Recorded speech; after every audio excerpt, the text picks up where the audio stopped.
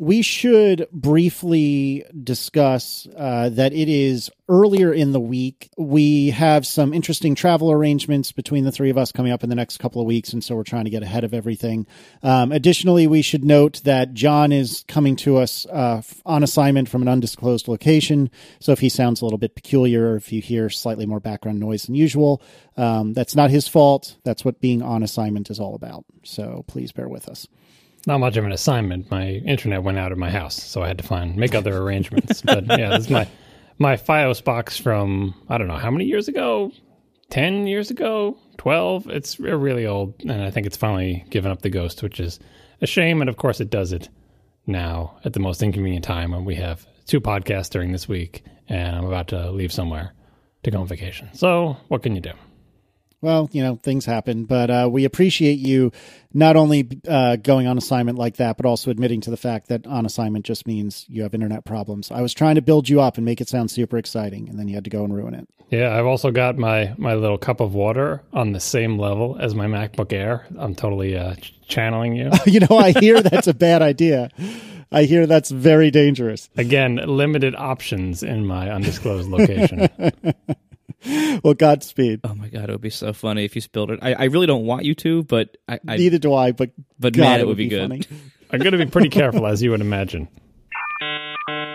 Oh my goodness! All right, so we should start with some follow up. The internet has written in to tell us about the Tesla model name scheme. Now, I knew this, and I think you guys did too, but none of us, or at least I didn't really want to bring it up because I didn't think it was relevant, and nobody was 100% sure at the time that we recorded whether this was a clever, backronym or if this was a good theory or what. But the internet has written in to tell us that the intention for the Tesla model names, which are S, X, 3, and Y, the original intention was for them to be S, X, E, and Y, which you jumble that around a little bit, and that becomes SEXY, which is then the word sexy, and look at how clever Elon Musk is. So this is our way of acknowledging that, yes, we are aware of this. And in fact, we were aware of this. We just didn't really want to bring it up, and now we have been compelled to bring it up. That's actually not quite true. One of us did bring it up, and I actually edited it out. I thought it sounded so juvenile and implausible. I'm like, that's probably not true. I don't want to have that in the show, so I just edited it out. So you actually did cover it. You got to read more articles about Elon Musk. Maybe I don't. I think I'm better off not reading more articles about Elon Musk. Yeah, I didn't go back and look at the master plan thing, but during the presentation for the Model 3, he said the master plan was 3 cars. So at best case, the original plan could have been for SEX. With the 4 models now and the whole thing with the Y and I don't know. Anyway, it sounds silly. It is silly. And it doesn't work because it's called the 3 and there's no Y and the X came before the 3. And it's just a mess. Yep. But everyone thought that we were not aware of this because whether or not we brought it up on the original version of the show, it wasn't on the released version like Marco just said. But we are aware. Whatever. I don't think this is as amusing as everyone else does. Whatever. It doesn't really matter to me. But since we brought up the Tesla, any other thoughts on the Tesla from Marco? Same old stuff? Still love it? Still love it. Still awesome.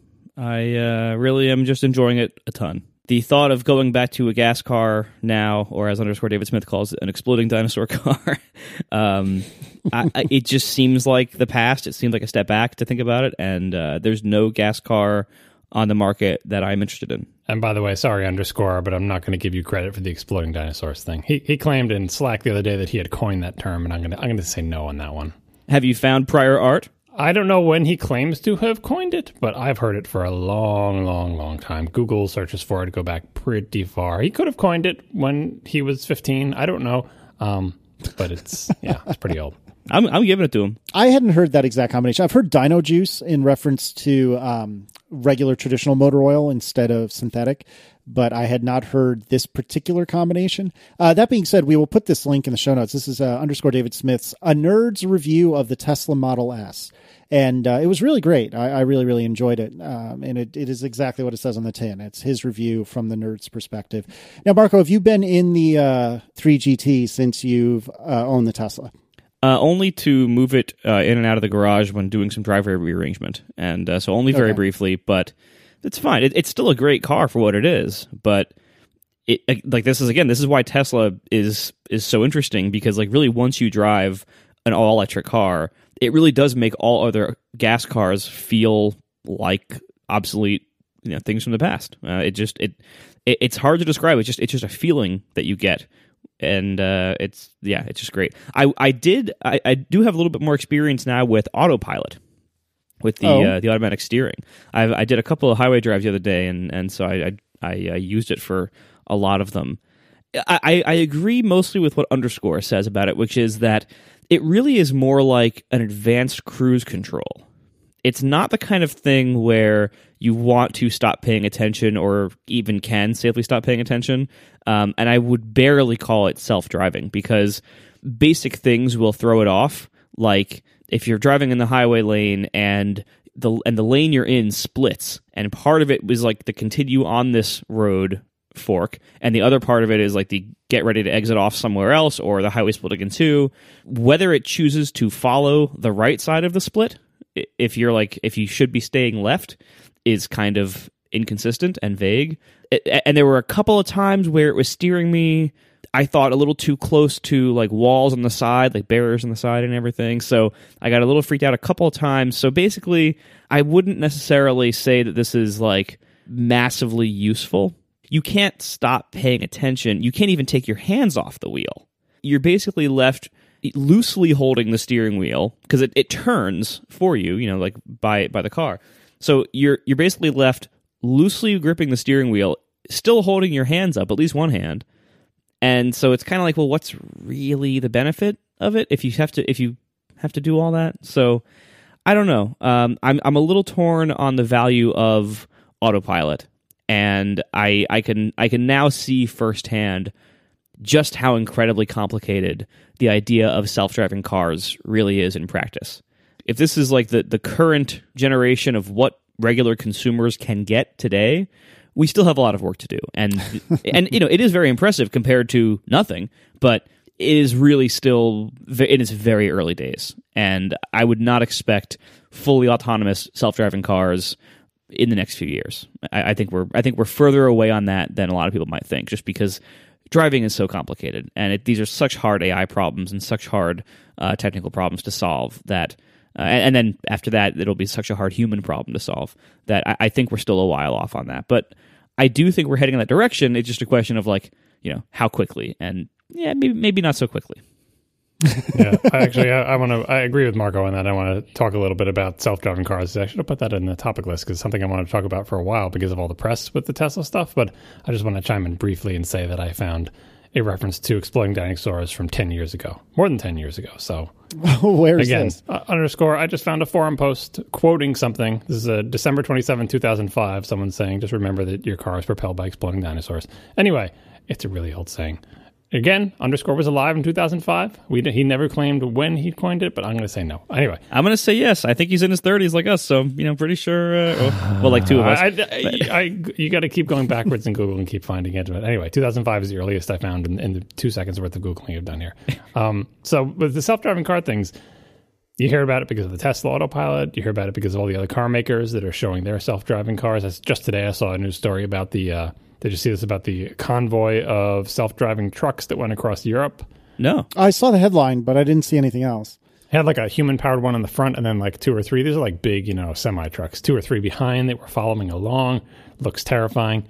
I think the press and the public and even car magazines have really jumped the gun on this one, because it's clear we have a nice progression from cruise control to radar cruise control to things that will try to steer for you and so on and so forth. But to make that final leap to actual self-driving cars with all the sci-fi pictures where you see someone like reading a magazine while they're in the car, I think we are a ways away from that, especially since the most successful version of this, which I think is the Google self-driving cars that tool around their campus and have been driving, the hundreds of thousands of miles. Like that's the one that the press stories love to cite. Like however many thousands upon thousands of miles these Google self-driving cars have driven, just and have had one accident or something, and it was a human's fault or whatever. Like the amazing driving record and the amazing technology. Like wow, well if that's happening in the magic of Silicon Valley, surely it will only be a couple of years before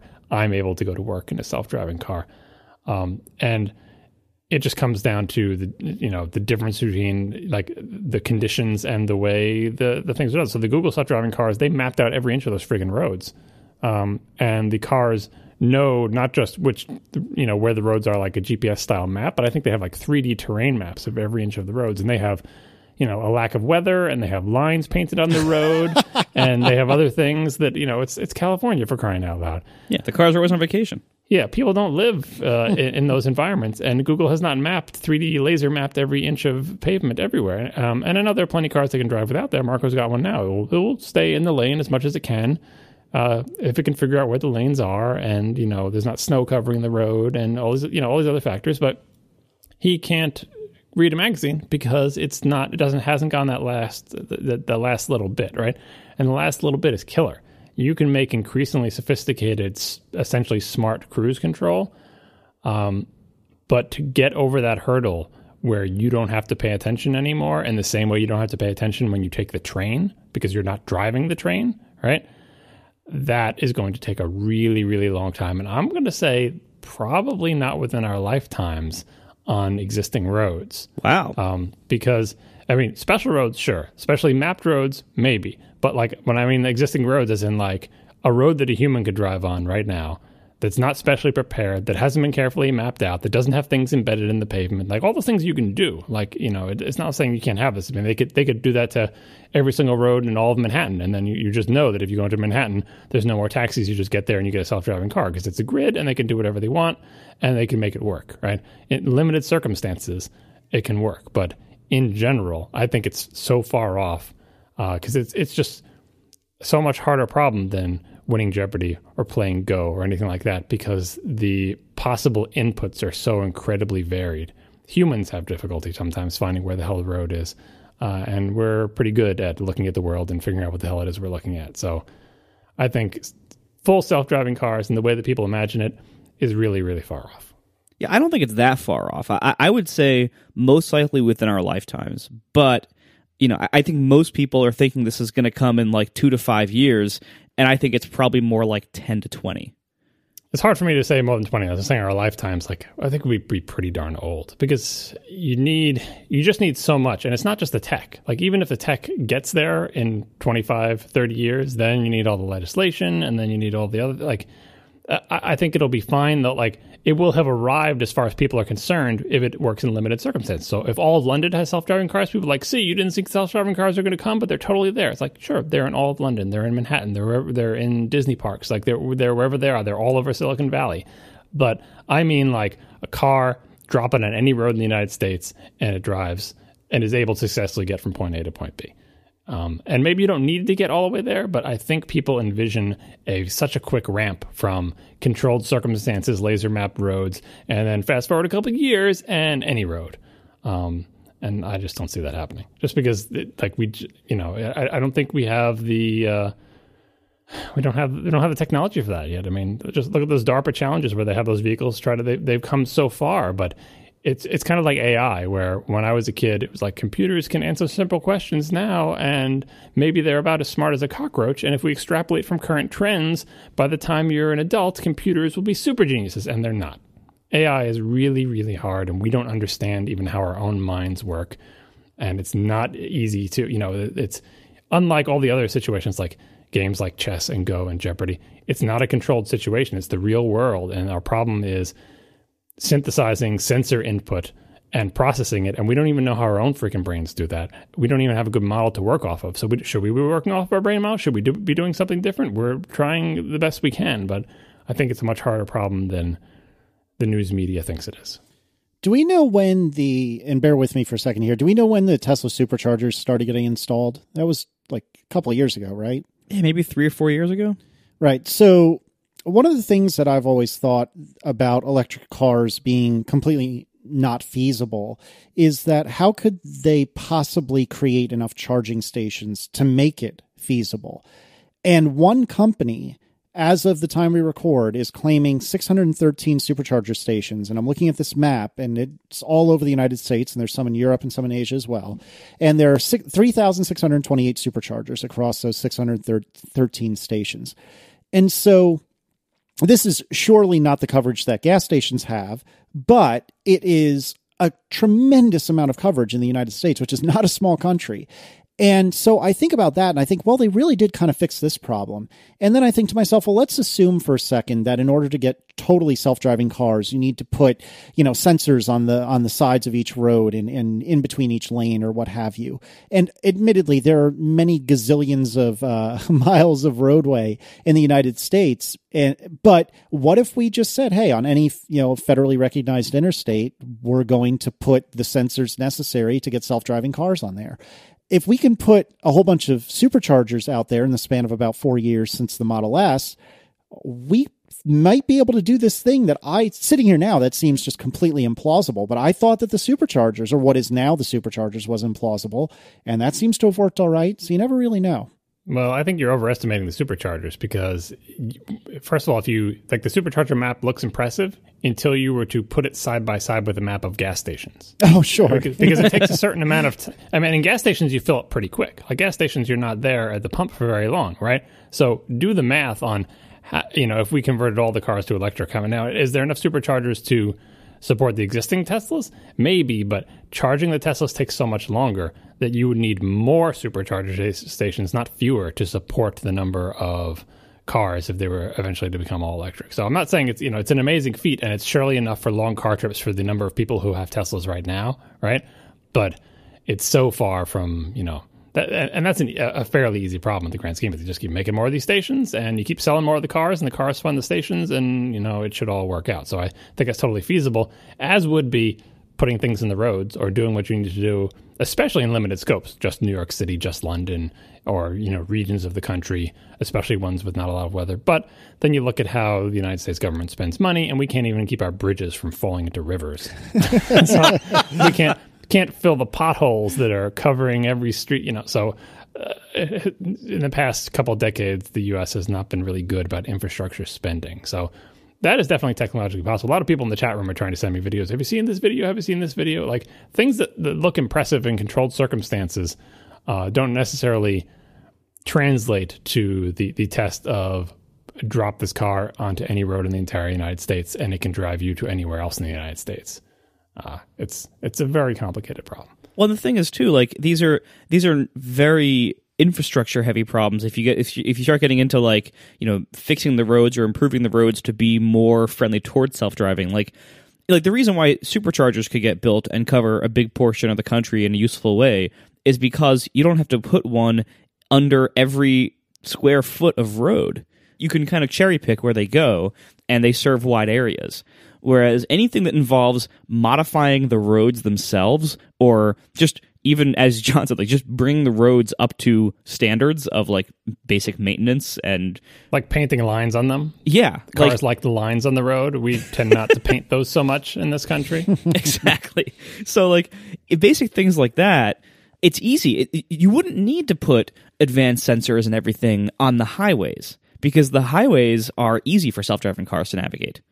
I mean, my Tesla can do that, already fairly well. The highway is the easy part. The hard part is all the other roads.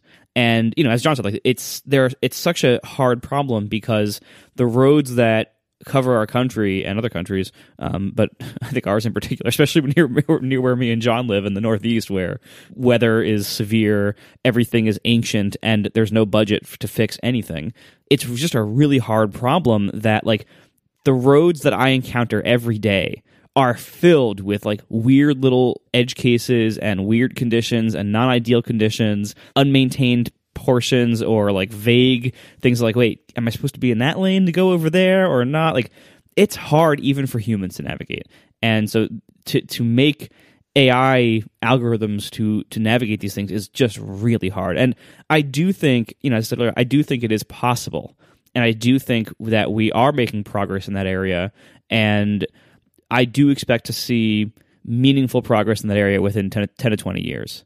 But I really think it's not as close as a lot of people think, just because it is so hard. And that last mile of making sure we can go on 95% of the roads is a heck of a lot easier than making sure that you can self-drive on 100% of the roads. And then parking lots. Think of parking lots for crying out loud. How to find your way into the parking lots, which way you go in and out. Like, they have those little miniature road signs that aren't real road signs, and the lines they paint in parking lots are almost meaningless. And where do you go? And, it's not that they would suddenly kill people in parking lots. They would be more like electric car gridlock, as they all are paralyzed by indecision about what the hell they're supposed to do, where they're supposed to go, and thinking they arrive. Because again, what I'm thinking of is not the situation where the car can do the driving for you for a certain portion of time, but the idea where you don't have to have a driver's license to get from place to place in a car. You don't need a driver's license to get on the subway and get places, right? That's public transportation that's truly driverless as far as the passenger is concerned, or a bus or whatever. Granted, there's somebody driving those in most cases, although not always in trains, because you can make trains driverless a lot easier because they have tracks and everything. But it's like to get the big win of saying we are a society where I just tap something on my phone and a magic personless vehicle comes and I get in, and the vehicle doesn't care whether I have a license or have ever driven. That just seems so close to some people, like 3 to 5 years away, surely. And it just seems so incredibly far away to me. Because think of it, you can do the extrapolation thing like in the sci-fi movies where they'll have a premise for a sci-fi movie that's for the purposes of the movie, like this thing is possible. But they never say, well, if it's possible to do this, say making robots that look just like humans that fool humans. If it's possible to do that, what else must be possible given that technology? Like, what does it mean to have that technology? So self-driving cars.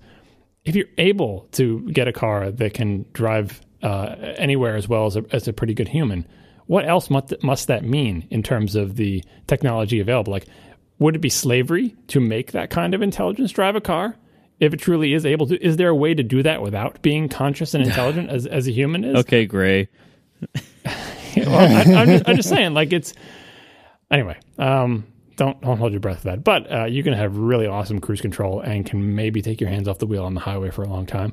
And maybe if you live in a major metropolitan area or Silicon Valley, you won't have to have a license at all within city limits. All perfectly possible. But I would still bother to get your license because it will give you more freedom than the alternative. Until then, I can temporarily take my hands off the wheel for 3 seconds while on a straight highway to uncap a tightly capped drink. You say that, but that is a pretty nice change. Yeah, I've definitely done the squeeze. I've done the squeeze between your thighs and hope you don't spill approach numerous times. And given my history, I can tell you about how well that works out. Really quick to finish our follow up, an anonymous AppleCare senior advisor wrote in to tell us that AppleCare uses Text Expander. That was the impression I got from this email. That's what you guys had gotten from it, right? It seemed like it was maybe not necessarily the official tool that they use, but that it was widely used. And so that comes up as in terms of enterprise software, people using it in big call centers, so on and so forth. And the other point that this anonymous person brought up was that AppleCare prohibits the use of any third-party sync service that could contain confidential or internal or customer data. Now, I don't know if Text Expander sync service that qualifies for it. It was obviously customer data wouldn't be in there, but maybe internal data, like maybe part of your little snippets contain internal proprietary data or whatever. So this is the tricky bit with enterprise software that a lot of people brought up. Is like, if Text Expander ever wants to go enterprise, one of their first hurdles is going to be that enterprise IT people always want to have everything in-house. So I want to run my own sync server. I'll buy a piece of hardware and I'll put a server on it, but I don't want my company's data going to your servers, Text Expander, because I have no idea what's going on in your servers. And for compliance reasons and so on and so forth, it has to all be internal. So Text Expander, will you please sell me an internal Text Expander sync server that I will run? And Text Expander, as far as I know, has not gone that far down the enterprise rabbit hole. But if they want to keep customers like AppleCare and they're going to force everyone to use syncing because that's their premier feature for enterprises, they may end up having to do that. Our first sponsor tonight is Hover. Hover is the best way to buy and manage domain names. Go to hover.com and use promo code Alexa, play fish. for 10% off your first purchase. When you have a great idea, you want a great domain name that's catchy and memorable. Hover gives you exactly what you need to find the perfect domain for your idea, so you can get started actually working on it. Hover gives you easy-to-use, powerful tools to buy and manage domains so anyone can do it, and the support team is always ready if you need a hand. Hover is known for their no-wait, no-hold, no-transfer phone service, so when you call, a real-live human being is ready to help. Plus, they've got great online tutorials and email support if you hate the phone like me. Now, in less than 5 minutes, you can find the domain name you want and get it up and running with Hover. All you have to do is search for a few keywords, and Hover will show you the best available options across all the crazy domain extensions out there.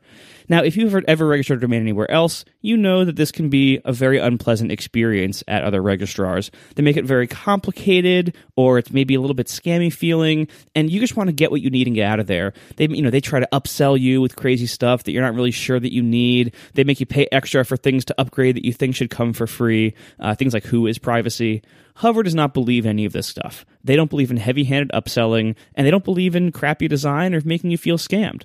Instead of charging you for something that should be there, they just include everything you need with your domain name. You get a smart control panel, Who is Privacy, always for free, and they even offer a free Valley transfer service. You can skip the hassle trying to move a whole bunch of domains over there at once if you have a whole bunch.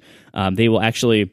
If you want them to, they will take your login information for your old registrar and do the entire transfer for you and make sure that they get all the DNS and everything so you don't accidentally break anything. So check it out today. Hover is great. They have email hosting if you need that. Very reasonable prices. They are $20 a year. Gets you a fully functional email account at your domain with 10 gigs of storage. You can pay more, $29 a year for the big mailbox, which is a full terabyte of storage. And if you want just email forwarding, that's just $5 a year. Check all this out today. Go to hover.com and use promo code Alexa, play Fish for 10% off your first purchase. Thanks a lot to Hover for sponsoring our show. You are the trolliest of all the trolls. By the way, we are getting some real-time follow-up from several different sources that says Apple does have a site license for Text Expander. So it is at least partially blessed, from what I'm told. In any case, Marco, why don't you tell us, in your quest for more home automation, or excuses to get more home automation sort of things, tell us about your surveillance camera. What are you surveilling exactly? Ducks. Okay. Anything else you'd like to add? So last year we had a duck that was laying eggs and nesting in our backyard, and then the ducklings all hatched, and they all got to the nearby Hudson River. And we actually found them a few months later. We found kind of where they live. It's near a park that we sometimes go to.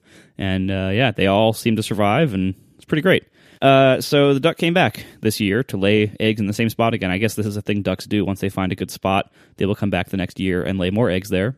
I ordered a whole bunch of home camera equipment, IP camera equipment, to watch the duck and to check on the duck, and then if I can figure out a decent way to do it, to possibly live broadcast the duck. So this is kind of another part of my recent discovery that everything outside the Apple ecosystem costs nothing, and technology is amazing these days. And there's just like tons of ridiculously like capable, cheap hardware out there to do things that used to be really complicated or impossible. So the way I have this working, first of all, my Wi-Fi doesn't reach the backyard very well. So the first thing I did was I ordered another wireless access point from Ubiquiti. And I don't think I've talked about my Ubiquiti gear on the show yet. Have I? Not to my recollection. So a couple of, maybe a year and a half, 2 years ago now, something like that, my Apple Airport Extreme started becoming flaky. And this makes me sad. Airport Extremes used to be rock solid. They used to be like the best routers you can get.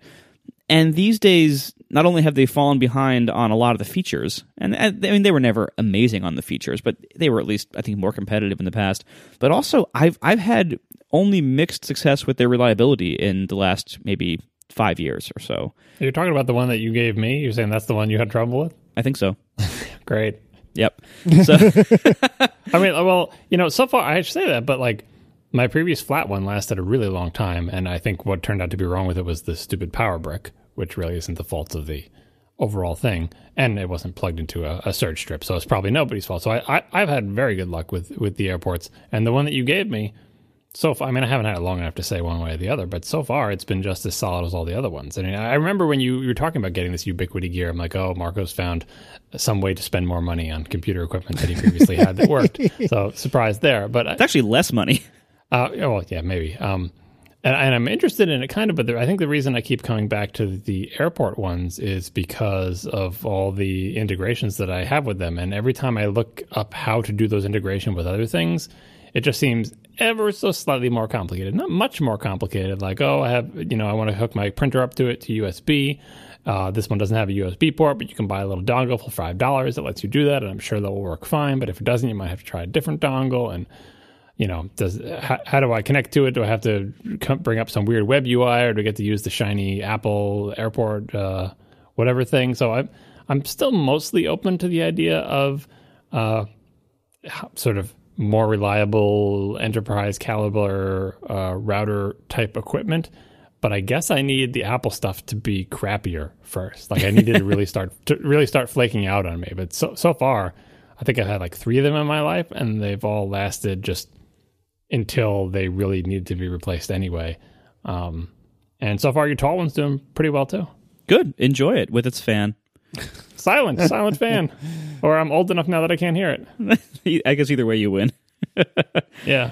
So the thing with Ubiquiti Gear is that, first of all, a huge warning, there's a bit of a learning curve, and there's some weird Java-based software that you have to install when you first set up a WAP, a wireless access point.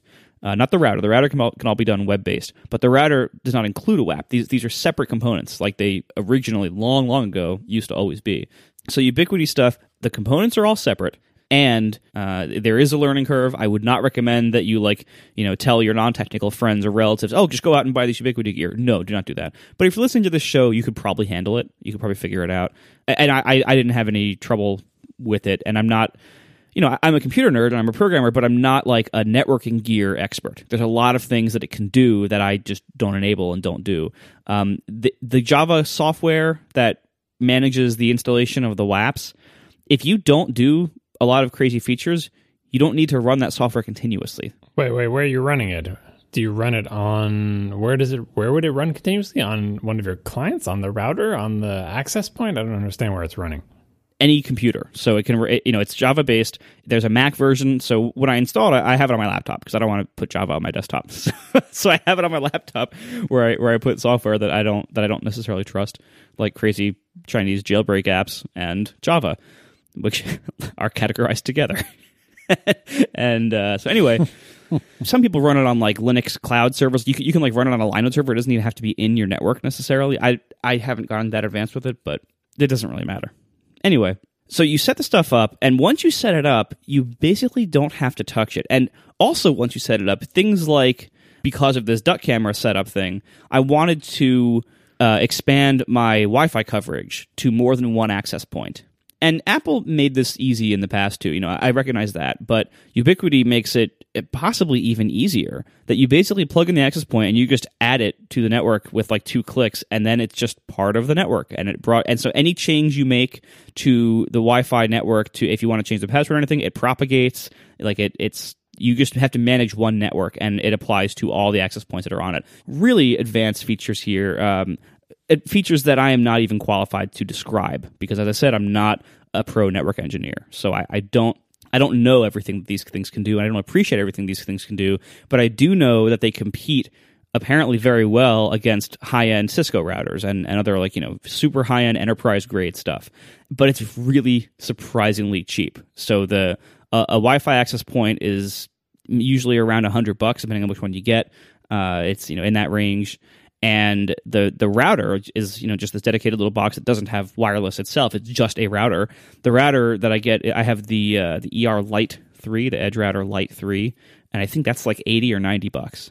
So you're looking at total of about $200 to get a router plus a decent access point, and it is just awesome. It is solid. The gear so far, I've had no problems. I've never had to reboot it. I have once or twice rebooted it because I thought it might be the cause of a problem, but it just wasn't. Like I rebooted it and then it came back up and the problem is still happening. I was like, oh, that's right, it was a FiOS problem. So there has literally never been a problem that I have traced to this routing gear, and there's never been a problem that rebooting fixed. It is just rock solid, and I know I'm not the only one because you look at the reviews of all the Ubiquiti gear. And it's all just stellar. People love this stuff. And the only complaint people have is the learning curve and that Java software to set up the WAPs, and that's it. If you can get past those things, it is just awesome. How many Ethernet ports on the Edge router? It's not really made to be like a built-in switch, like, because it's like if you ever set up like a pfSense router or anything like that, like I think it has 3 or 4 ports on it, maybe 3, but they're all separate interfaces, so you can like have like 2 inbound connections and you can bridge them, or you can load balance between them and stuff. You can kind of configure it how you want, but for most cases you're only going to want to use one in, one out, and then I have a separate little HP switch sitting next to it. Yeah, that's the other category of software or hardware that I have. We talked about USB hubs and how it's hard to find good ones, or like drive enclosures or whatever. My latest, not a white whale, or my latest thing to battle is network switches. HP, done. I'm telling you, HP switches are awesome. Do they make... my big thing is heat and power supply noise, believe it or not.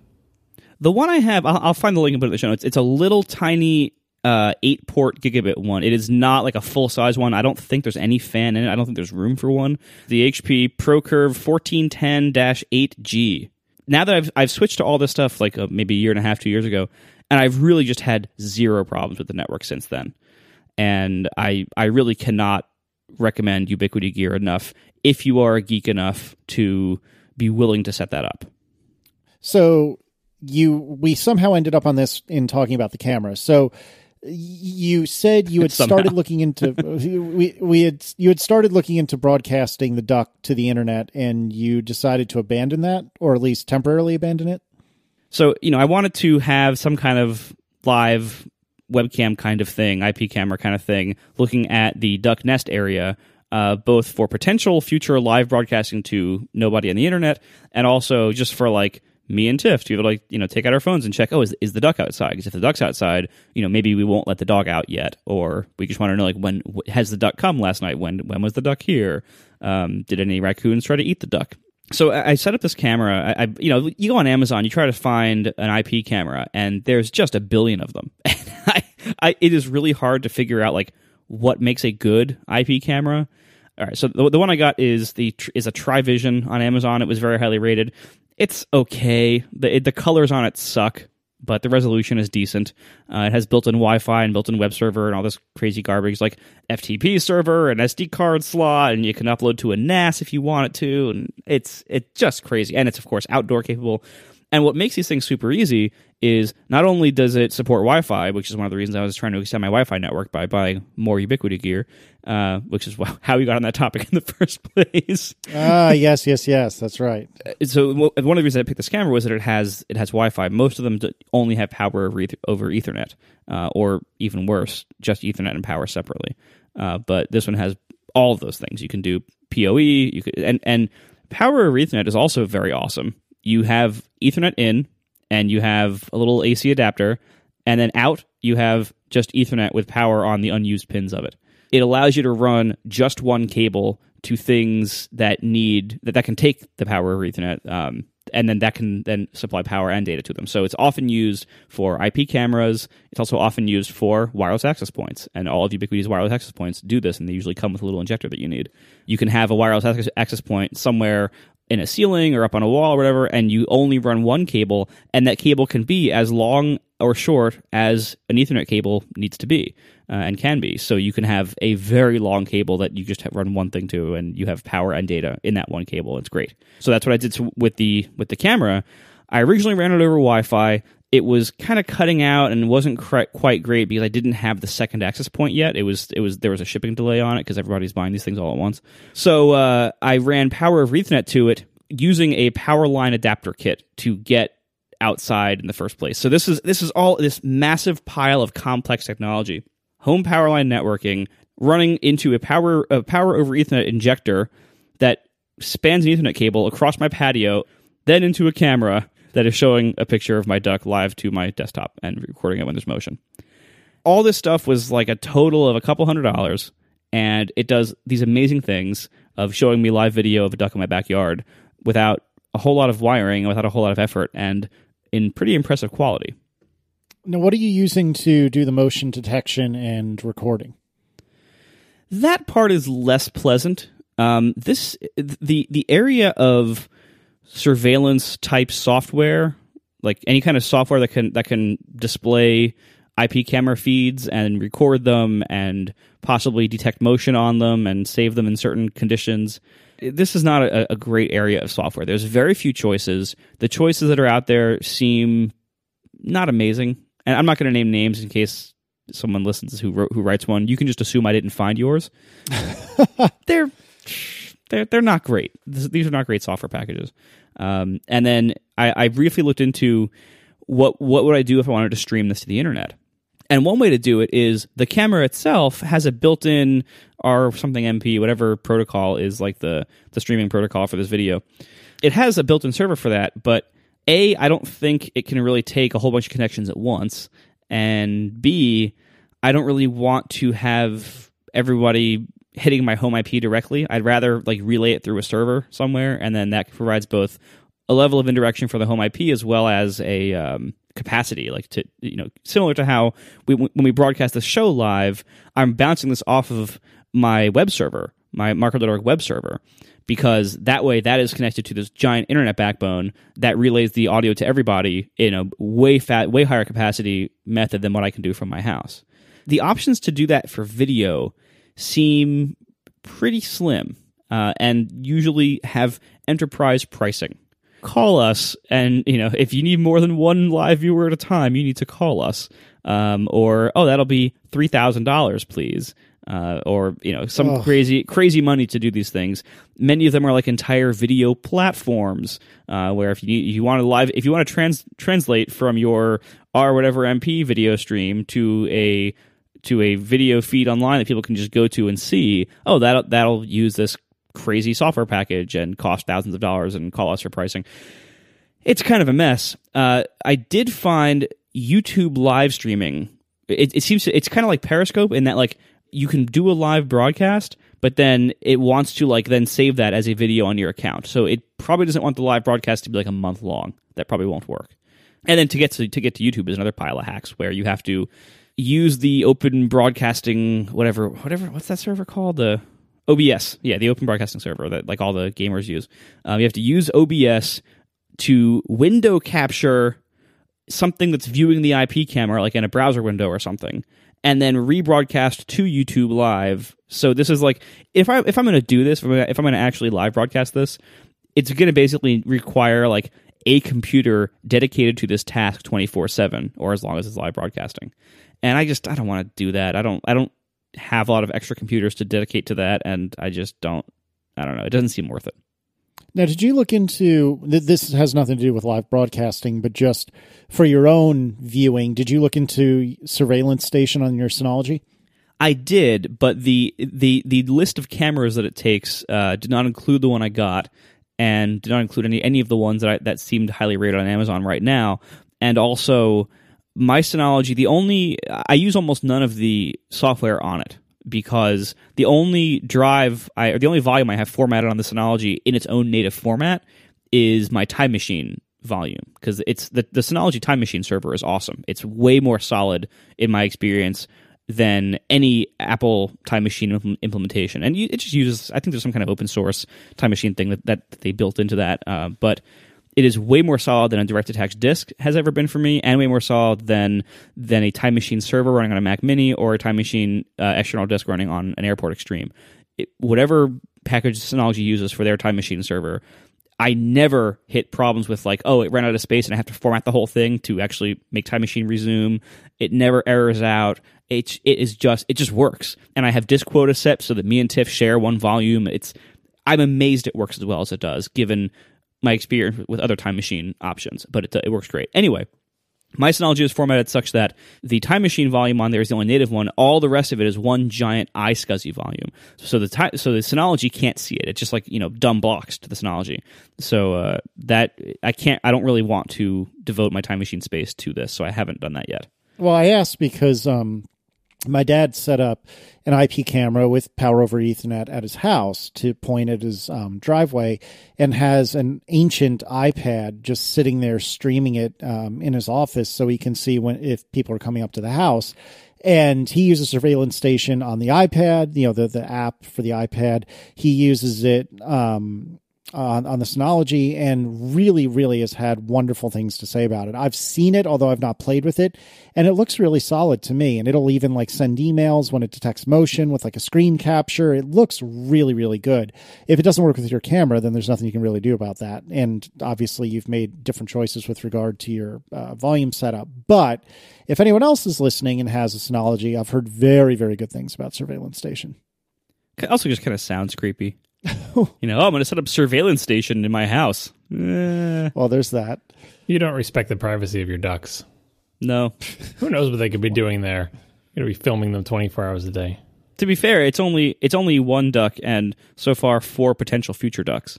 Yeah, I think the live broadcast, now that you talked all this up, you're like, well, I can't wait to look at Marco's duck cam, and now it just sounds like there's not going to be a duck cam, so I guess what people are going to have to settle for is the highlights. When something eventful happens, like the eggs hatch or something, and if you catch that, then you can pull that clip and then put that up on YouTube and then say, here's the exciting part with the eggs hatched, or the exciting part when the raccoon comes and eats them. By the way, Hops doesn't bother the eggs? Hops is a terrible hunter. If you give him a treat and it falls between his legs or behind him, he can't find it. His brain is the size of a walnut. Give him a break. Well, and he has little short Shih Tzu nodes, so he doesn't have the greatest sense of smell. Does he look at you and say, "You did this to me. Selective breeding. I used to be a wolf. Now look at me. I'm a furry sausage." He was never a wolf. Whatever Hops came from, he was not a wolf. Long ago, his ancestors. Furry sausage. Oh, my goodness. We are sponsored tonight by Blue Apron. Go to blueapron.com/ATP to get your first 2 meals for free. You need to know how to cook. And not only should you know your way around your kitchen, but cooking at home means eating healthier and saving money instead of ordering expensive, unhealthy takeout every night. Where do you start? Blue Apron has you covered. For less than $10 per meal, Blue Apron delivers all the fresh ingredients you need to create home-cooked meals. Just follow the easy step-by-step instructions for each recipe, with pictures of every step right on the recipe cards, and many more online how-to videos to teach you any fundamentals and techniques you may not be familiar with. Each meal can be prepared in 40 minutes or less and comes with exactly the ingredients you need. No trips to the grocery store, no rotting leftovers, and no more sad takeout. And regardless of your dietary preferences, they make it a breeze to discover and prepare dishes right in your kitchen. So this week we have things like fish piccata with fresh pasta and pink lemon, and teriyaki steak with peanut dipping sauce, jasmine rice, and baby bok choy. Blue Apron's recipes are between 500 and 700 calories per portion, so they're delicious and good for you. Right now, you can get your first 2 meals for free at blueapron.com/ATP. That's blueapron.com/ATP. And I'd like to say personally, we've been Blue Apron customers for many months before they sponsored our show. I think we've been with them for about a year now. And we are still with them, and we don't get it for free. We pay for it because our account started before the sponsorship. We pay for it. It's great, and we're going to keep doing it because not only is it great to not have to decide what to cook every night for the family, but it also really is making us better cooks. Now, even we have them 3 nights a week, and for the other nights of the week now, I'm a way better cook than I was before we started. Way better. And I have techniques I've never done before. I'm more comfortable cooking ingredients and cuisines that I was never comfortable with before. So we've really had a good time with Blue Apron. Just had Blue Apron tonight too. We did get a free trial as part of the sponsorship, but then the free trial ended, and I kept paying for it. Now I'm just a regular customer. Yep, same here.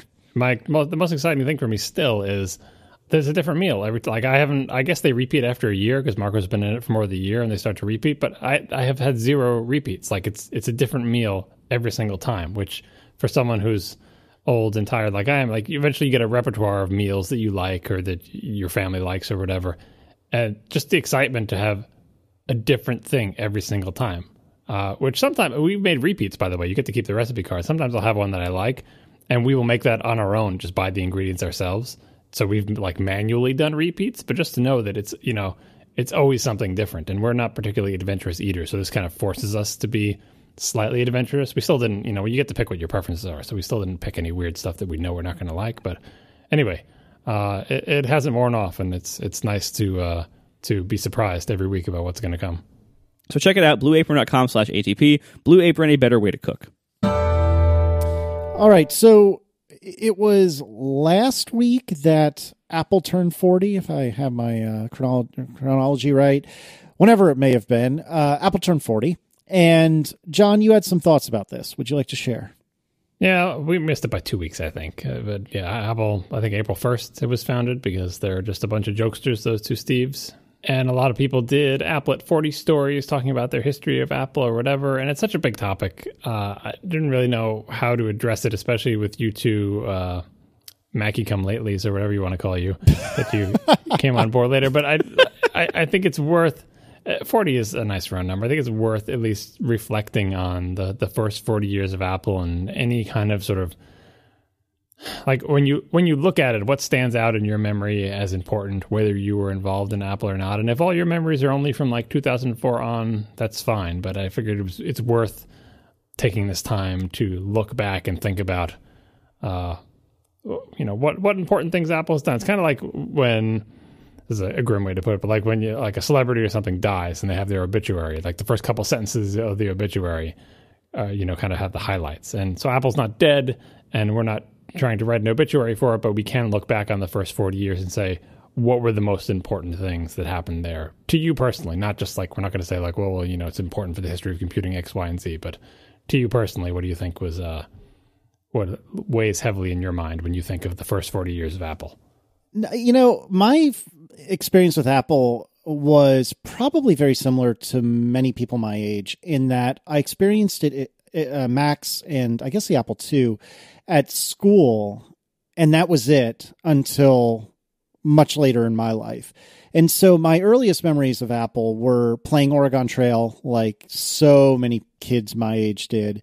I also vividly remember when I was in, I believe, middle school, I was already showing an affinity and a love for computers. And I ended up being like kind of a volunteer, like peon for the computer lab administrator.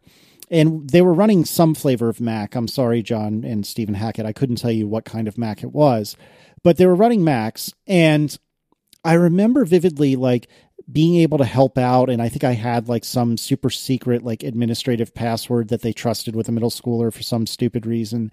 And I couldn't really do much with it, but I thought I was so cool because of it. And the thing that sticks out in my mind, even to this day, like 20 years later, is we all had to like buy a floppy disk or one of the 3.5-inch disks. So it wasn't even floppy. But anyway, we all had to buy a floppy disk and we would store all of our, school documents on it because that was more than enough room for a year's worth of school documents. And I remember someone had shown me, or somehow I figured out how to set the icon for the disk. So when you put the disk into the Mac, in any Mac, it would instead of being a regular gray icon or whatever it was by default, mine would be like really bright blue or something like that. Or maybe it was an entirely different icon altogether. Blue disk stud. Yeah, right. Exactly. And so I remember figuring out how to do that. And oh my God, I thought I was hot stuff because my disk, when it was on the desktop, looked different than everyone else's. Aren't I a badass? And I just remember that so vividly. And I have some other memories, but they're more of like modern era. So Marco, let me give you and then John as well a chance to kind of cover the let's call it the pre-2000s era. Well, before you move on, what does your hard disk icon look like right now on your Mac? Oh, it's not on my desktop. In the one in Finder is whatever the default is. What happened? You were there. You were a blue disk stud, and the same exact you could do the same feature has lived on through the various versions of the Mac operating system to today, where you can do it probably in an even easier way than you did back then, depending on how far. Actually, it was probably the same way because you're not that old. I think it was about the same way. It was like a get info, and then you just dragged the image. You just copy and paste, right? Oh, yeah, maybe that's what it was. It used to be more difficult. They added the copy and paste feature in a later version of the Mac operating system. Either way, I'm excited that you did that. Like that's definitely a Mac user kind of thing to do. Like that you want your thing to look nice and you can do it. And as you noted, it's not as if... Whoa. I wouldn't say it looked nice. I'm sure it was god-awful hideous, but it was mine. And as you noted, it's not as if that was just a change on your computer. If you brought that disk to any Mac, they would honor it. You should be doing that today. All of my hard drives have been named fancifully and have had custom icons. I did the same thing for most of my folders back in the day, although now that the Finder is my enemy, that doesn't work so well. But the discs I still battle in this way. There are many like it, but this one is mine. I also rock the standard disc, and it also isn't on my desktop. Oh, goodness. All right. So, Marco, what was your, let's say, up until high school experience with the Mac? It actually wasn't the Mac. It was the Apple II. Fair enough. And this might sound more impressive than it was, because my first experience with the Apple II was around 1990, maybe. So it was, already, 12 years old or something by then, right? Nice. So my experience was I went to a very poor and not very scientifically advanced elementary school. So the computers they did have computers. They had one computer lab that had maybe, 15 computers in it, and they were all old donated Apple IIs. By the time I was in maybe 5th, 6th grade, so what is that? If I was born in 82, when is that? 91, 92, something like that? Yeah, roughly. And I just played games on them did you say Oregon Trail? I'm not going to try to say my version of how to pronounce that state name, because I know I'm going to get it wrong also. But it's pronounced Worcester. Yeah, Worcester Trail. It's either Oregon or Oregon is the only two ways I've ever heard it. I'm going to use neither of those. Anyway, so... Oh, God. So played that, and other, Math Munctures and, other games that were supposed to be educational that weren't really. And had fun with that.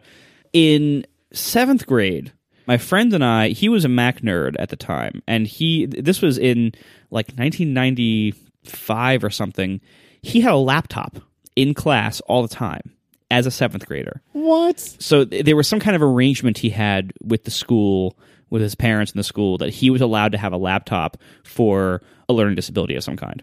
I don't know the details. Anyway, he had his laptop, and we would program on that, and then I kind of learned BASIC, and then there was this Apple II in the back of the room, and, his laptop would just goof around, because it was some kind of, whatever Mac laptop would have been somewhat current in 1995. It was gray. I don't know. We would play on that, and he had Real Basic on there. We'd play Real Basic on that, and then in the back of the room, there was this ancient Apple II that no one else in the class knew what to do with except me and him. So we would do stupid things, we would write a for loop to play a sound and then just leave, of course, infinite loops, and try to show little graphics on there and stuff, and just kind of mess around with it. And then after that, I kind of didn't use Apple computers for a long time, because I never had one for that whole time, and it wasn't until after college that I got one. And that whole time, Apple computers were seen as kind of a tragedy if you had one, because it was we're all of us, we're over here playing our awesome PC games and everything, and then that guy, he has a Mac, and it was kind of he can't play any good games, and we kind of feel bad for him because he has the Mac. That's your memory of Apple, that it was a tragedy if you had one, and that you played with the Apple II. But yeah, before I got my own in 2004. Yes. Yeah, I guess that makes more sense than Casey's story, where he saw the Macs and the cool disk icons, and yet they didn't make enough of an impression on you for you to pursue. I guess you had your IBM father that was really going to prevent you from ever getting into Macs until... Yes and no. It wasn't... I don't think he ever would have necessarily actively prevented it, but there were always ThinkPads just hanging out around the house, and I had a laptop or a desktop since I can remember. Now, granted, they were all typically very old and out of date, but they were mine, and I didn't share them with anyone. And so I grew up on predominantly ThinkPads, and nothing about the Mac ever really called to me. I respected that little bit of customization. I thought that was cool. I remember vaguely trying to skin Windows XP to look like a Mac from time to time. I would get this kick. I would get on this kick to try to fake the Apple menu at the top of the screen and some of the icons to make them look like a Mac, just because I thought it looked good. And inevitably, I would always regret that because it just was a total, utter hack. But no, it wasn't until far later, which we can get to when we get to the 2000s or to the noughts, that I really started thinking about the Mac again. You too are two people I probably would not have been able to convince that the Mac was the amazing thing that it was, because you were just so content with your weird worlds of PCs. No, so the early Apple for me, like, I mean, I used Apple IIs and stuff like that. Apple IIs were not that exciting for me. They didn't seem, I mean, having come up on like Commodores and stuff like that, the Apple II just seemed like a natural progression there, and it was fine, but did not make much of an impression on me, especially probably because most of the Apple IIs we had at school were like monochrome display, just, character mode, programs, maybe a couple of games, if you could even call them that. Eventually there was like 2GS and stuff, but by the time 2GS was in play in the schools, the Mac had already come. But no, so the big thing about the Mac for me that people who missed this era don't understand is that it was the computer that made the statement that graphical interface, the GUI, was the way that we should use computers. It wasn't the first GUI, but it was so far and away the best one ever sold in a computer that regular people could buy, or ever sold to anyone, really. And its big statement was, hey guys, stop typing at command prompts, do this instead. And the entirety of the computer world said, no, we don't want that. That's not a real computer. That's stupid. You can't do anything with it. It looks ugly. It's pointless. You need to have a command prompt. I don't know what the hell you're doing over there, Apple. And even though this was a short period of time, historically speaking, for the transition for the whole world to figure it out, when we were in the middle of it, it seemed like the battle of the century, with the people on the good light side, the Mac users, not being able to understand how anyone could argue against this. It wasn't as if they were arguing Windows is better or some other GUI is better. Their argument was the GUI is dumb, that you should not use a GUI. It's a waste of computing resources. It makes the computer less powerful. It will never catch on. It is a pointless diversion. It's a fad. And you should feel bad about using that computer and stop distracting me. And you have to get your own magazines. And I'm never going to hook up a mouse to my computer and all that other stuff.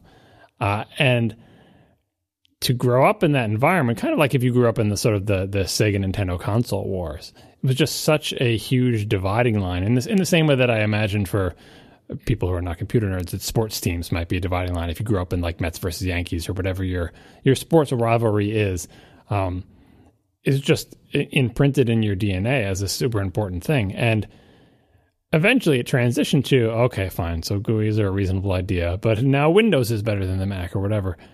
And that became, the Mac versus PC thing, which was another form of tragedy. But my original abiding memory of the Mac is essentially trying to convince other computer nerdy people, kids and adults, that the GUI itself was a good idea. And that, just try convincing someone. Like, no one has that argument anymore because no one ever argues against it because it seems ridiculous. I thought it was ridiculous then too, and yet people had arguments against it, and you could not convince them because all they knew was the command line. And they had what they thought were really solid arguments about like how much more efficient it is to memorize the commands in WordStar than it is to like bring your mouse up to a menu. And it's like you're not getting it. It's not a micro level thing. A macro level thing is in this helps people use computers. Like the idea that every computer was going to work this way inevitably, and there's nothing you could do about it. And they were like, every computer? Are you kidding me? Yeah. So that is my sort of my core memory in the inside out parlance of earliest core memory of Apple was this GUI. And I would say to this day, the sort of cohesiveness of the original Mac GUI, the only thing it has been matched by, I think, are probably appliance-like devices and iOS, because there's never been another personal computing operating system, including Mac OS X, that has so fully committed to the graphical user interface, to providing sort of a coherent, consistent world of the computer in which it wasn't an abstraction or a shell on top of something, that as far as the user was concerned, there was nothing underneath There was no way to get underneath. There was no terminal. There was no command line. There were no file system paths visible anywhere in the user interface. You know, if you asked a Mac user what the path separator was on their operating system, first of all, they don't know what a path separator is. If you were to explain it to them, they would have no idea that the colon was used internally because you just never, ever saw it. Same thing with the files and folders and icons. The idea that files and folders are represented, you know, this little picture represents your file and this little picture represents a directory. None of those things represented anything.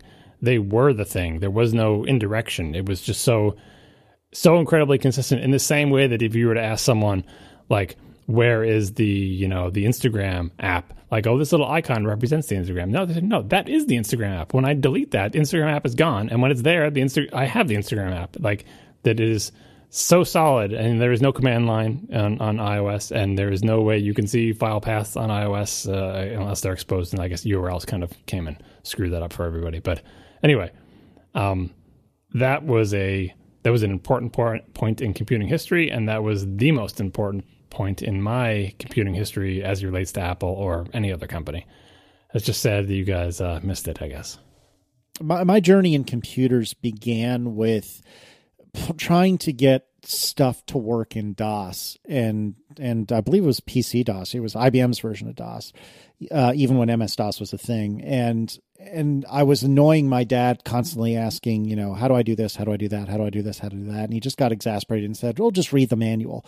And even though I was like 8 years old, he said it kind of sarcastically, and I took him at his word, and I read the manual. And so I remember trying Windows 3.1 and just thinking this is a piece of crap, and I don't know why anyone would use this. It's terrible. I want to go back to DOS. And then when Windows 95 came around, it was like, oh yeah, this thing all those Mac users were all excited about. Now I get it. Now this ain't so bad. And look, we have a recycle bin instead of a trash because we're better than they are. But it wasn't until Windows 95 that I really understood what the point of it. Well, that's not entirely true. I was an OS2 Warp user for a while, and then I understood the GUI. But anyway, it wasn't really much of a thing as early as it was for Mac users. And I never really got that involved in the debate because I didn't really know any Mac users at the time. All right. Any other thoughts on the pre-2000s? And then let's cover the 2000s. I like how you could jump right from this is the pre-2000s. Like, there's some, like, almost of my Apple history is in the pre-2000s. I just gave you my earliest one because you guys were going for your earliest runs, and I was going to be older. Right. But man, there's just so much stuff before the 2000s. That's like, well, don't let me rush you, old man. No, don't let me rush you. No, I'm really, even though you guys turned this into let me reminisce about what my earliest memory of Apple is, I was trying to think of, like, when I think back on Apple, like, the sort of milestones. And so the Mac GUI, the Mac itself, that computer, that GUI, that is the first big, gigantic tentpole when I think back of the first 40 years in Apple. Such an important thing. And probably people feel like I'm giving the Apple II short shrift because that's so important in the history of Apple as a company. But again, I'm not going with, like, what was important to the company or whatever. I'm going, like, when I look back on the first 40 years of Apple, the first big tentpole I see is that Mac. And I feel like that tentpole, there's a through line from that tentpole all the way through to the iPhone. Whereas I don't think there's a very solid through line from the Apple II with expansion cards and a command line and really, like, there's very little about the Apple II. Like, the Apple II was Steve Wozniak's machine. The Mac was Jobs' machine, right? And Jobs is the through line through all of the history of Apple. And for better or for worse, the Apple II was kind of an aberration of that entire line, and that it was like the company didn't become Steve Wozniak's company. It became Steve Jobs' company. You know, he left, he came back, he brought it back in line, you know, but, like, even when he was gone, the people who were there in his stead making computers, they were much more Jobs-like than Woz-like, although I'm sure Jobs found them unsatisfying as well. But so that's the first big tentpole I see. And then you could say, and then fast forward, and it's just like iPod, iPhone, right? I don't really see that. I see a lot of significant advancements in the middle there, sort of like the heart of the Snow White design era of Macs, where they were all kind of platinum colored, I guess, and had slats in them and had a little rainbow logo on them. And no one else was paying attention to them, and Marco felt bad for anyone who had one. But he shouldn't have felt bad because there were some amazing computers that none of his friends were going to have because they were like $10,000 in the 80s, like, you know, 1989, actual $10,000 for a computer. Like, nobody, like regular people did not have these computers, which is part of the reasons I lusted after. Like they even look like Ferraris with the side slats on them and everything. Like you don't know anyone who owns a Ferrari. You just look at pictures of them in magazines. That was like what the Mac 2 FX was like to me. I'm actually never going to meet anyone who has actually even touched one of these computers, but I know it's out there and it exists. And boy, is it amazing! And I would kill to have that computer. But it cost, maybe it wasn't $10,000. I think it was like $8,000 in 1988, 89. Might as well have been $10,000. There was no way in hell I was ever going to get one. And there was no equivalent for that to me in any other line of computers. Forget about the GUI and everything like that. Like that, this was like a Ferrari in that it wasn't like a muscle car, which you could say, oh, I could buy a beefed up PC and build it myself, and it will, have better specs than that Mac 2 FX if you're lucky, right? That might have been possible, but that's not a Ferrari. You can't build a Ferrari yourself in your garage out of spare parts. You can't buy like a stock Mustang and replace the engine and do custom suspension. Like, I've got my own Ferrari. You do not. You do not have your own Ferrari. The high-end Macs were like Ferraris in that they were technical marvels. They were ridiculously expensive, and they were beautifully designed, and like they were products, right?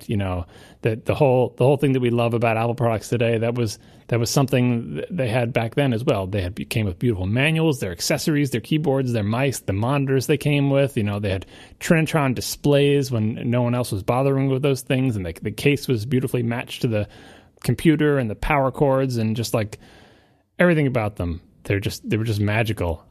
I do have a 2FX now, by the way. I finally got one. I think it cost me $5. So depreciation, it's tough. But I just needed to own one. I don't quite have my Ferrari yet, but maybe someday I will. But anyway, I guess that's like the second tent pole, is that whole era of Macs when everybody else thought Macs sucked because the operating system was still great. Windows had not caught up because they never really understood what was truly magical about the Mac, like the fact that there were no file paths, that there was no command line, there was no INI files and BAT files and IRQs and anything like that, or drivers or any of that crap. You had your own series of hacks, though. But all of them involved the abstraction. We would drag things in and out of the system folder. Like physically, pull this out of the system folder, put it into the system folder, put it in control panels folder, put it in the control panels disabled folder, take it out of the extensions folder and reboot. Like it was all done on top of that abstraction. Like there was no command line. Like there was no underneath. Like, obviously you can get into the debugger and start poking at memory addresses and stuff, but the abstraction was so total, eventually to the detriment of the Mac, obviously, right? Like, I love Mac OS X, like I love Unix, right? But it was just such a different age of computing, an age I think needs to come back eventually, and has sort of come back in iOS, because iOS takes away all that stuff from the user's perspective. It's still there under the cover, it's much more visible even from the developer's perspective than it was on the Mac, but from the user's perspective, iOS has continued to remove. So I truly feel like iOS is the natural successor to the original Mac operating system, much more so than Mac OS X is, despite the fact that, of course, being a modern Unix head, I love Mac OS X. Our last sponsor tonight is Betterment. Betterment is the largest independent automated investing service out there. Go to betterment.com/ATP. It is never too late to start saving for retirement or to meet your other financial goals. Now, the financial services industry has embraced technology with the entry of automated investing services like Betterment, and they're the largest. You've probably been hearing a lot about Betterment in TechCrunch, Wall Street Journal, and other big news outlets. Betterment makes it easier, more straightforward, and less expensive to invest. Betterment's built on smarter, cutting-edge technology to bring you sophisticated investing and financial advice, all at a lower cost than more traditional financial services.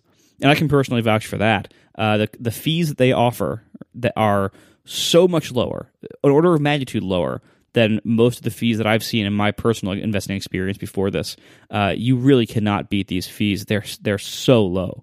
And that really adds up over time. Now, more than 150,000 customers choose Betterment's advanced advice algorithms and beautiful user interface to manage over $4 billion of their dollars. This is the perfect time to get started with Betterment and saving for your retirement or other financial goals, because ATP listeners can get up to 6 months of no fees. Learn how at betterment.com/ATP. That's betterment.com/ATP. Betterment, investing made better. All right. So I will start with my next memory, and that I don't remember where this is in the chronology. So if I'm skipping to the end of the 2000s, well, I don't think I am, but no, actually I do remember. It was roughly 2005. I had heard about iPods. I had seen them. I had perhaps used one from time to time, and I never really was that into them. I had a Diamond Rio way back when, I think before an iPod was a thing.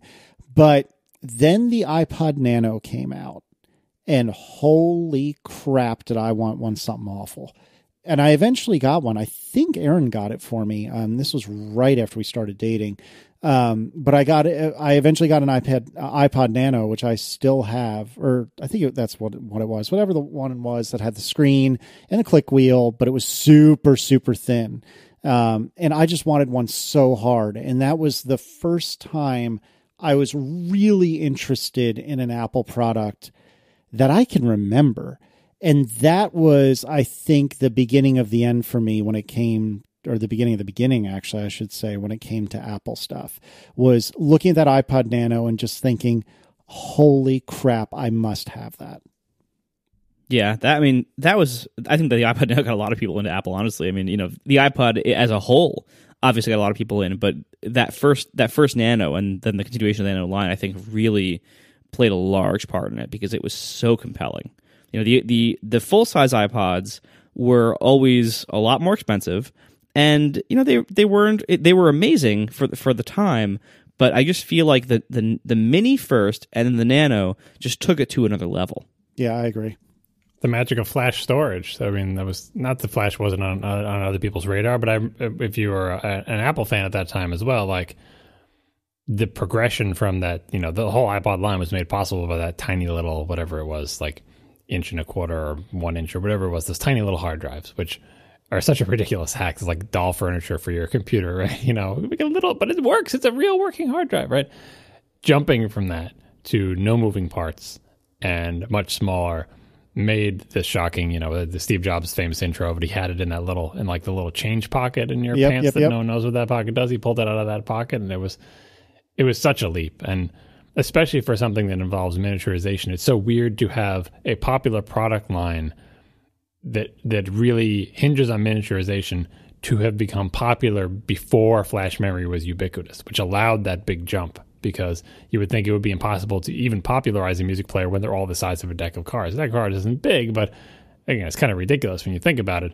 And so unlike cell phones and so many other things, or smartphones anyway, that were born in the era of flash storage, we're never going to get another leap like that until we get to some, whatever the next technological breakthrough is that allows, like, imagine again, if within one phone generation it had the same drop in volume as from the Mini to the Nano, our jaws would be on the floor. Like it would almost be the credit card iPhone. You know what I mean? It would go like, well, we haven't just made it like half as thin and half as narrow, but like it would, someone should do the math on what the volume difference was between the Mini and the Nano, but it was just viscerally, when you hold it in your hand, it was just shocking. You're like, how could this be possible? This is a magic candy bar that does everything that the Mini did, but it's so much smaller and it looks like the future and scratches like crazy because the plastic was really soft. Oops. But anyway, they fixed that. Minor details.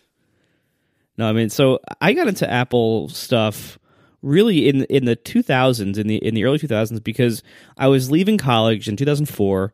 And I was about to start a new job, and I was ready for a new computer, and I was ready for my first laptop. And at the time, looking around the PC laptop area, I had always ventured into the Apple room at Micro Center here and there to just kind of look around. As OS X kind of got off the ground and started getting a little bit of attention and started getting good in the early 2000s. I would occasionally look in there, and I just kept thinking, man, OS X looks really nice, and these Apple laptops are really nice, because this was the era of the PowerBook G4, and so I was seeing these Apple laptops look so good. At the same time, I was in the market for a laptop.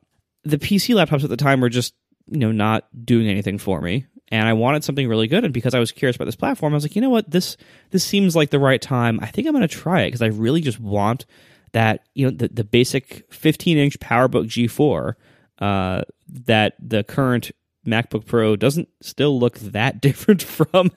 I just wanted that so badly, and so I once I finished college, I scraped together the graduation money I had gotten from here and there, and various savings here and there, and spent something like $2,400 on PowerBook G4, 15-inch PowerBook G4.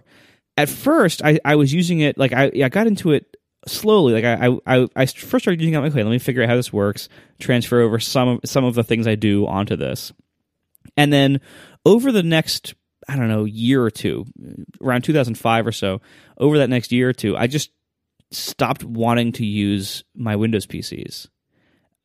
Because OS X was just so much better in so many ways. And in most of those ways, I think it still is better. Just design considerations, the way things work, the technical advancements of things, the respect it shows for users and their time and their attention, and just the overall quality of good third-party software on the platform. It was just so much better than Windows, and in my opinion, again, still is. It got to the point where when I was at work one day, I worked at a company that was developing search web apps, like search-based enterprise web apps. So all I had to do was write code in C.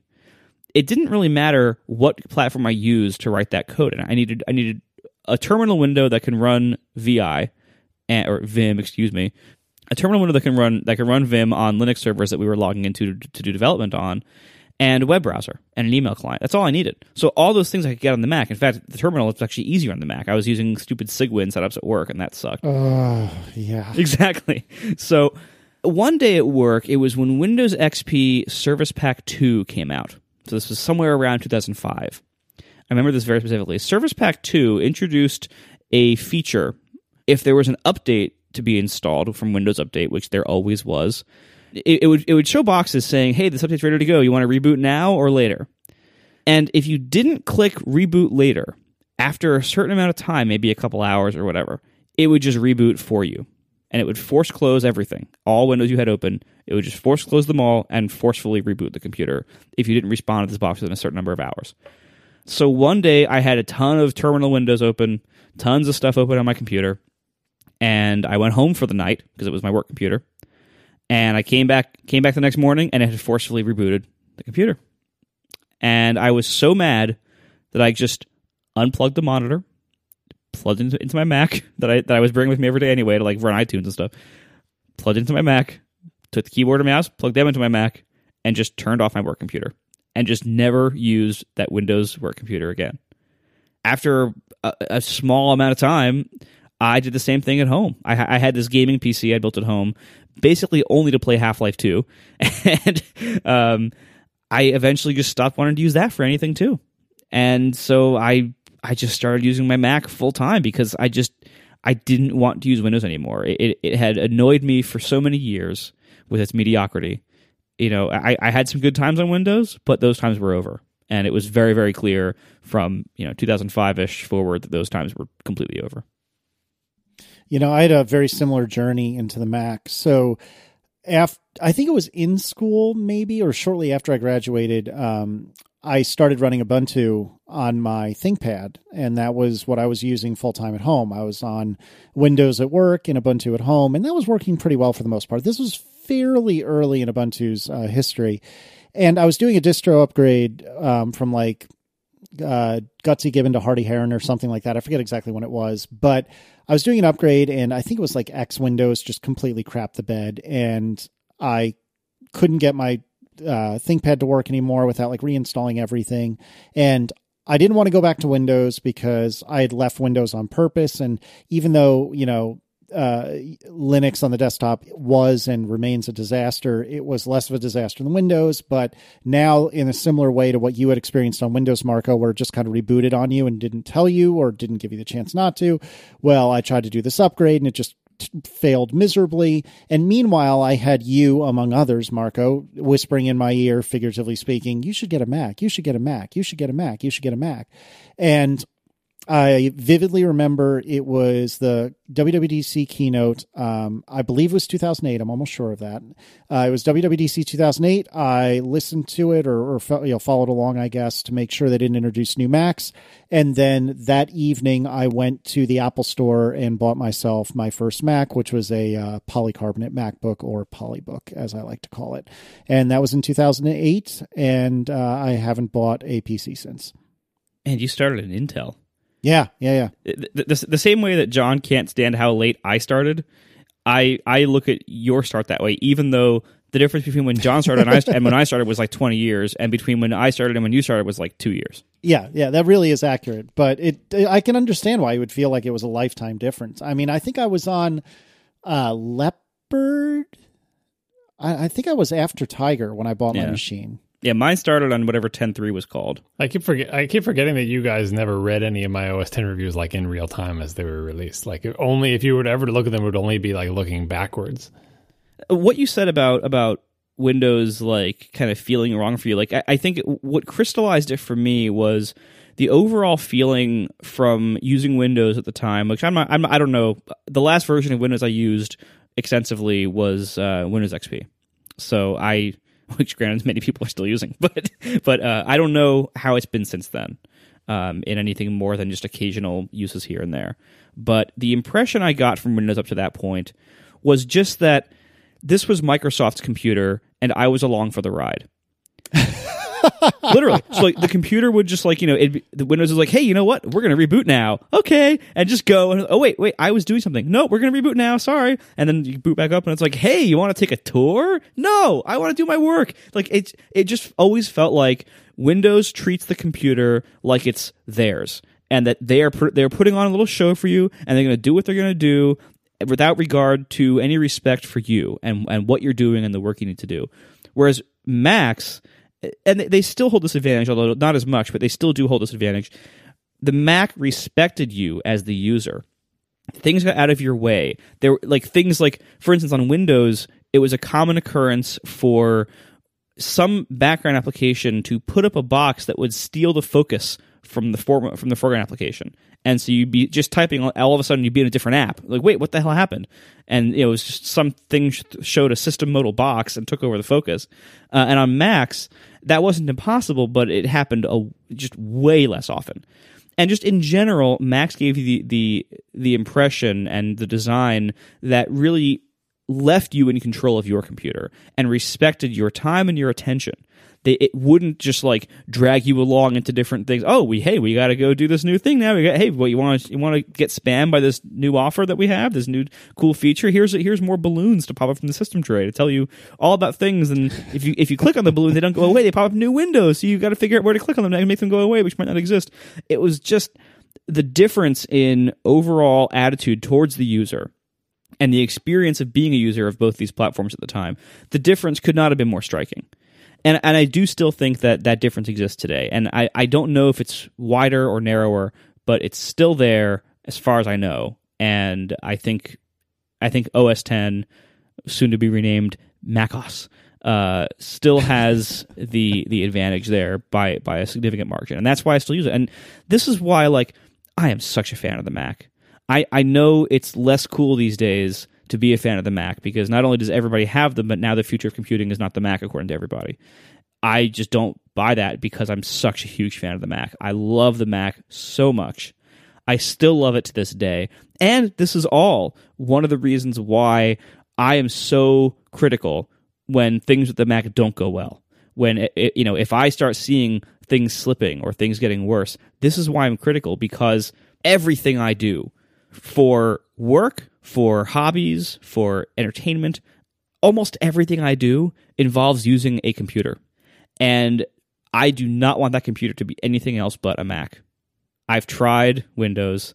I fortunately never ran Linux on the desktop, on my main desktop. I used it here and there, like at work and at school sometimes, but I never ran it on my main computer because I'm not crazy. Please email Casey. But everyone I know that Windows is going to have this new Linux subsystem. We will talk about it if it ever becomes relevant to us. I think it's still a little early, but I know Windows is adding this. Please don't email us about this. We know. Thank you very much. We will talk about it when the time comes. But I do not want to switch back to Windows. And I think if Mac OS X ever got so bad that I couldn't use it anymore, I would switch to Linux, because I really did run fleeing from Windows. And as much as Microsoft has done things in recent years that are interesting to people like us, that we always say, oh, this is interesting, or Windows 8 with this new thing was interesting, and Windows 10, these new things are doing, they're interesting, and the new Linux subsystem, that's interesting. These are all interesting when you're not using them, and they're interesting because we are at a distance. And people who use them every day, they're probably a lot less interesting. And from what I hear from people, the reviews from all these things are so mixed, and there's so many gotchas and trade-offs and negatives associated with them that it sounds to me like Windows is roughly the same that it's always been, where my entire time using Windows, I had a love-hate relationship with it. It was always fine. I put up with it. I tolerated it, but it had all these annoyances and shortcomings. And it sounds like that's still what it is. Just the things have shifted around a little bit. There's different annoyances. Some of them have been fixed. Some have been added. Sounds like Windows, from what everyone uses it, tells me it sounds like it's still about the same. Things are different, but the same. But the Mac, I really feel protective of, because it is my entire computing life. And I neither want that to change, nor do I want the Mac to get worse. I only want the Mac to get better. And that is why, every time I say anything negative about Apple on the show, we hear criticism for it. People complain to us all the time that we're too negative towards Apple, or that we criticize Apple too much, or they're tired of hearing it, blah, blah, blah, especially focused towards me. But this is why I do it, because I love this platform so much. I depend on this platform so much, and nothing else out there is good enough for me. You mentioned when you were talking about the computer, like respecting the user and, not feeling like you were using someone else's computer, and like Microsoft was in control of the computer and you were just happened to be there and it would tolerate you for some period of time. It's once again reminded of how sad, well, it's partly your age, but also partly both of you were alive and using computers during the age when the Mac was even more like this. Where the first thing that popped into my mind when you gave your original example of the computer not respecting what you were doing or whatever, is like, old man voice, time was when you could name your files whatever you wanted. I mean, you guys you lived through it, but you didn't live through it as a user. The era when, there were still files and folders, right? But you could name files whatever you wanted. And most of the computing world has never lived on a system where that's true. The file name was, you just type stuff there, right? Sentences, spaces, punctuation, no colons. It would just substitute a hyphen. Most people didn't notice that one, but you could put slashes if you wanted to put dates. Whatever you wanted, except for this one special character. Yeah. Well, that's the whole thing. It wouldn't beep at you. It would just silently turn it into a hyphen. And but mostly what I remember putting dates, like you do, month, day, year, and the, typical US date type thing with slashes and stuff. Anyway, most of the time you're just typing words there. But the whole point is that the file name was entirely the user's domain. You could name your hard drives whatever you wanted. You could name your files whatever you wanted. And I did. I named my hard drives whatever I wanted to call them. I named my files and folders in sentences with capital letters in each word and spaces between them and punctuation. And that was a freedom that essentially we had for this brief moment in time that is mostly gone now. In any system that forces us to deal with the files at all. I guess the freedom in iOS is like, oh, you don't have files at all. Now you're free, or don't you feel better? But that got taken away because it was one of the things that didn't carry over from classic Mac to Mac OS X. It's one of the things that has never existed in Windows or Linux or anything like that.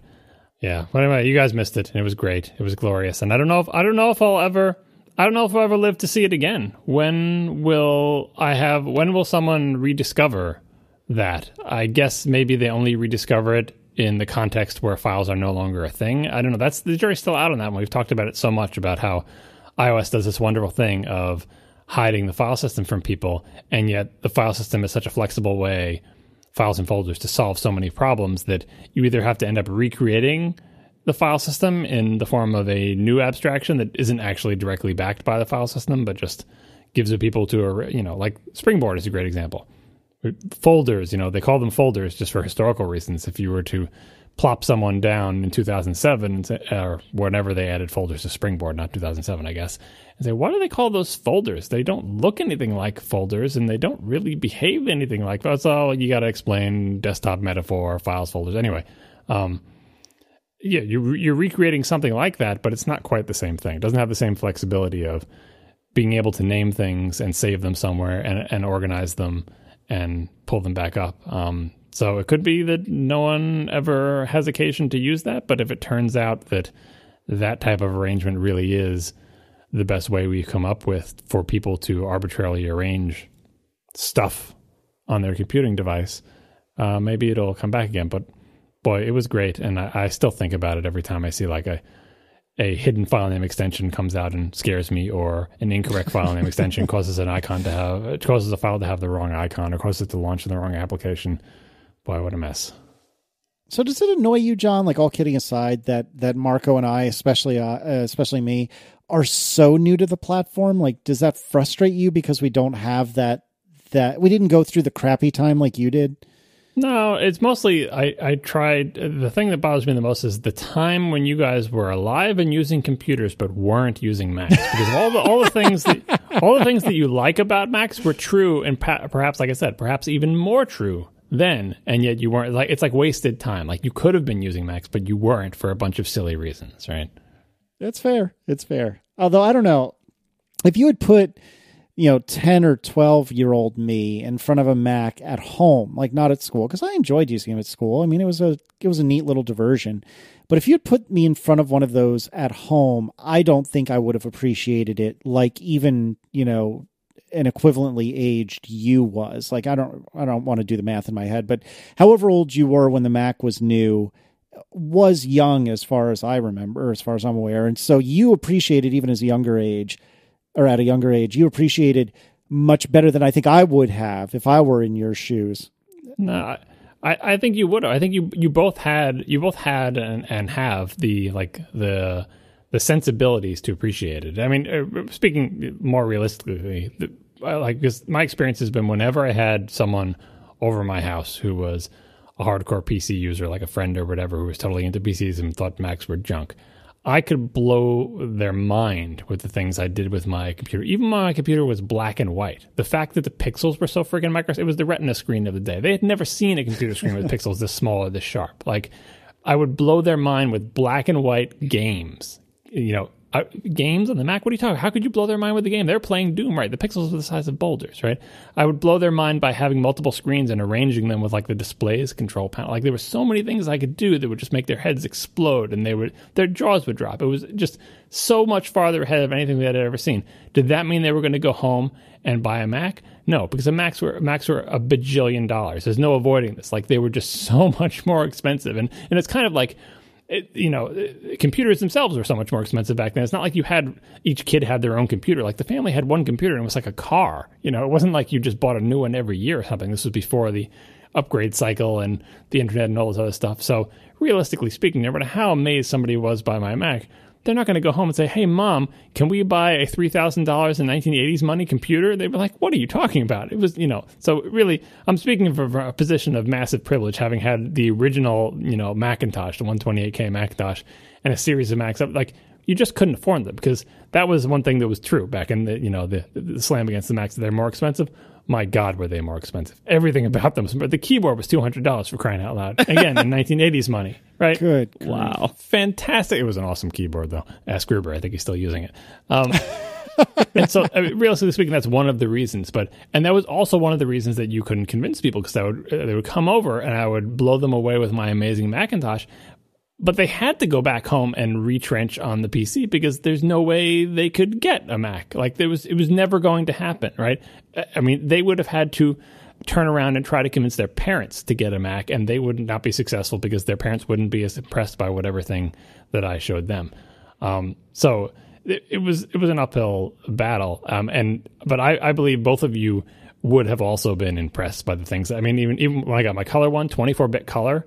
There's no 24-bit color on PC. No one, again, all my PC using friends had never even seen a screen with 16.8 million colors. They had no idea. Like, they were, VGA 256. They were just amazed. And then you go 640 by 480. It's like, you don't even know what you're talking about, guys. Let me show you. Like a Trinitron screen, high-res Trinitron screen with 24-bit color attached to my Mac SE30, arranged with a black and white screen. I would drag a window half on the black and white screen, half on the color screen, and move it around. Just their little brains would explode. And that computer setup was like $6,000, right? So I don't know. Those are the days, man. But I mean, there are explicable reasons, but I feel like you two would have appreciated what you were seeing, because you appreciate nice things like that look nice. You appreciate the Apple aesthetic, like all the sort of things that make a Ferrari different than a muscle car. I believe you both could have appreciated then, because you do appreciate it now. It's the same reason, Casey, you made your disk icon look different. That is a Mac user thing to do, right? PC users had drive letters. I don't know. I think it was just me wanting to be cooler than my peers. I appreciate everything you just said. Well, the Mac was cooler, though. Was it? I mean... Yeah, no, it was. Well, but to you, because you appreciated these things, whereas to Marco and I'm putting words in Marco's mouth, I think we would have been like, that is really cool that you have all these colors. And yeah, that does look nice. But remind me again why I can't play Doom or whatever, the game of the week was. Right. I don't think I would have cared. Yeah, games was the thing that you could pull out of the PC, but it seemed like it was old hat. Like Doom was everywhere. Doom was not a differentiator. Everybody had Doom. Like you could play Doom on any old computer. It wasn't technically impressive after the first thing, and then same thing with the PlayStation. And once the 3D game console started coming out, a lot of the gaming shifted to that. But like PC gaming, there was always going to be something that the PC was going to do better, and the Mac never came close in gaming. So it was just a complete write-off. But that's why I said it was amazing that I could impress my friends with Mac games, because what in the world could you impress them with? Like, they had every game in the world, right? Didn't they have every game in the world? What could a Mac possibly do with games? And I would show them games that didn't even exist on the PC. So that's like opening their eyes up to a whole world of quirky games, and high-res games. Like, there are certain genres of games. That's why Syndicate was so amazing. Syndicate was 640 by 40. You could actually see the little people on your PC. It was like one of the only PC games, like when I was playing Syndicate with my friends in their PCs, I'm like, see, the reason you like this game is the reason why people care anything about the Mac games, because the Mac has no games, and most of the games are terrible, but the ones that it has are all beautiful and high-res and have nice colors and are interesting or whatever. Anyway, no, I definitely think the Mac was cooler in the same way that Steve Jobs was cooler than Bill Gates. Like, that's basically the human embodiment of why Apple and the Mac was cooler. First of all, I think there might be the age gap here showing that, like, I think, John, you're talking about the difference between Macs and PCs for gaming and stuff, I think at an earlier time span that was mostly relevant to me and Casey, whereas, like, for us, like, we were comparing Macs in, 1994 through 1999, like that era, comparing those Macs to the Pentium 1, the 486, and SVGA graphics cards. Yeah, no, that's you're comparing the Apple going down the toilet drain, like Apple going out of business, like the pre-Steve Jobs. 1997 is like the low point of Apple. So if you're any of the mid to late 90s, yeah, that was the worst Apple would ever be. That's why I'm saying that it was a shame that you had missed out on Apple for all those years when you could have been using it, when you just wasn't even on your radar, right? Because Apple was not as bad then, especially in comparison. So I mean, I got my first computer in 1994. Like, so it was, by the time I got a computer, Apple was already on the decline. And at that point, like, you say like me and Casey, we appreciate good things. I don't know about Casey, but when I was in middle school and high school, I didn't appreciate nice things. I just wanted to play games. Like, that's what every middle schooler and high schooler wants to do with their computers, play games. So like, I can type a paper on it. Cool. Let me finish that so I can go back to playing Doom. Like that, it was, and by the way, every other game, because at the time, like, yes, you could play games on Macs, but not most of them, and usually not when they were new on PCs. I think you could play Doom on the Mac in the 90s, actually. A terrible Mac version of Doom. Boy, that was grim. Yeah, but see, and like, gaming on the Mac was always a second-class citizen compared to gaming on the PC, like, in the 90s. So, and honestly, still today, but less so today. You guys don't know how good you have it today. I think it may be worse today. Because, like, back even in the 90s, if I had showed you a black and white version of Dark Castle, you would have been impressed. Because there was nothing like that on the PC. Because it was a Mac-only game, and it just looked and played so much differently than anything you would have seen on the PC. You would have still said that Doom was better, because Doom was better. But it was interesting and impressive and novel in a way that made the Mac, that differentiated the Mac, because there was no way the Mac was going to compete by saying, whatever popular game you like in your PC, we have that on the Mac. Because what was the point? Even if it exactly duplicated it, it's like, well, but I already had that. The only way the Mac could be meaningful in any way was to have something different. And that's how you would impress a jaded diehard PC user. You can't impress them by showing them Doom and Quake. They already have those games. Like, even if they ran perfectly, so what? They already have that. It has to be something different. And that's what Mac gaming had. Again, they're not going to say, okay, well, now I need to get a Mac. But plenty of PC using friends would be like, I would never give up my PC for a Mac, but can we go over to your house and play that weird Mac game that we were playing? It would happen all the time. Well, and that was the thing too. Like, back then computers were, as you said, they're so expensive. So not only did, like, most people didn't even have one, so to have one at all was a luxury, and also you wouldn't have been exposed to many of them during that time. Like the total number of computers that I played on during my entire childhood was probably, like, including at friends' houses, was probably less than 10. So, like, you weren't exposed to many computers. If you had one, you were very lucky. And the upgrade cycle was pretty long, especially when you're a kid. Like 3 years or 5 years feels like forever when you're a kid. That could be like a third of your childhood, at least the part you remember. So whatever you got, like the sense of, like, what is now called fanboyism, like the sense of, like, trying to defend your purchase, trying to never let the thought enter your head that something else is out there that's better than what you got. PC people had no chance of appreciating anything the Mac had that was better because they were PC people already, and they couldn't just, like, buy a Mac next month. Like, no, you were stuck with that PC you got for all of middle school, or more. So, like, whatever you had, like, you had to be happy with that. And they probably couldn't buy a Mac next year either, because again, they were so expensive. When it came time to replace your PC, there's no way you were going to replace it with a computer that cost literally twice as much or right. 3 times as much. But the things you appreciate, the type of person who would see just the hardware on the Mac, like what the case looks like, how it's designed, and how it doesn't look like, IBM PC XT case or like the Gateway, or all, like, there was just aesthetically a difference in both the hardware and the software that you would appreciate as sort of like a nicer thing. It's kind of like if you got into your friend's Mercedes. Like, we never had fancy cars, but I had friends who had Mercedes, and their parents would come and pick me up, and I would sit in them, and I'd be like, wow, like, this is a different kind of car. Everything in this car is nicer. The door handles, the seats, the dashboard, the headliner, the little carpet that's under my feet.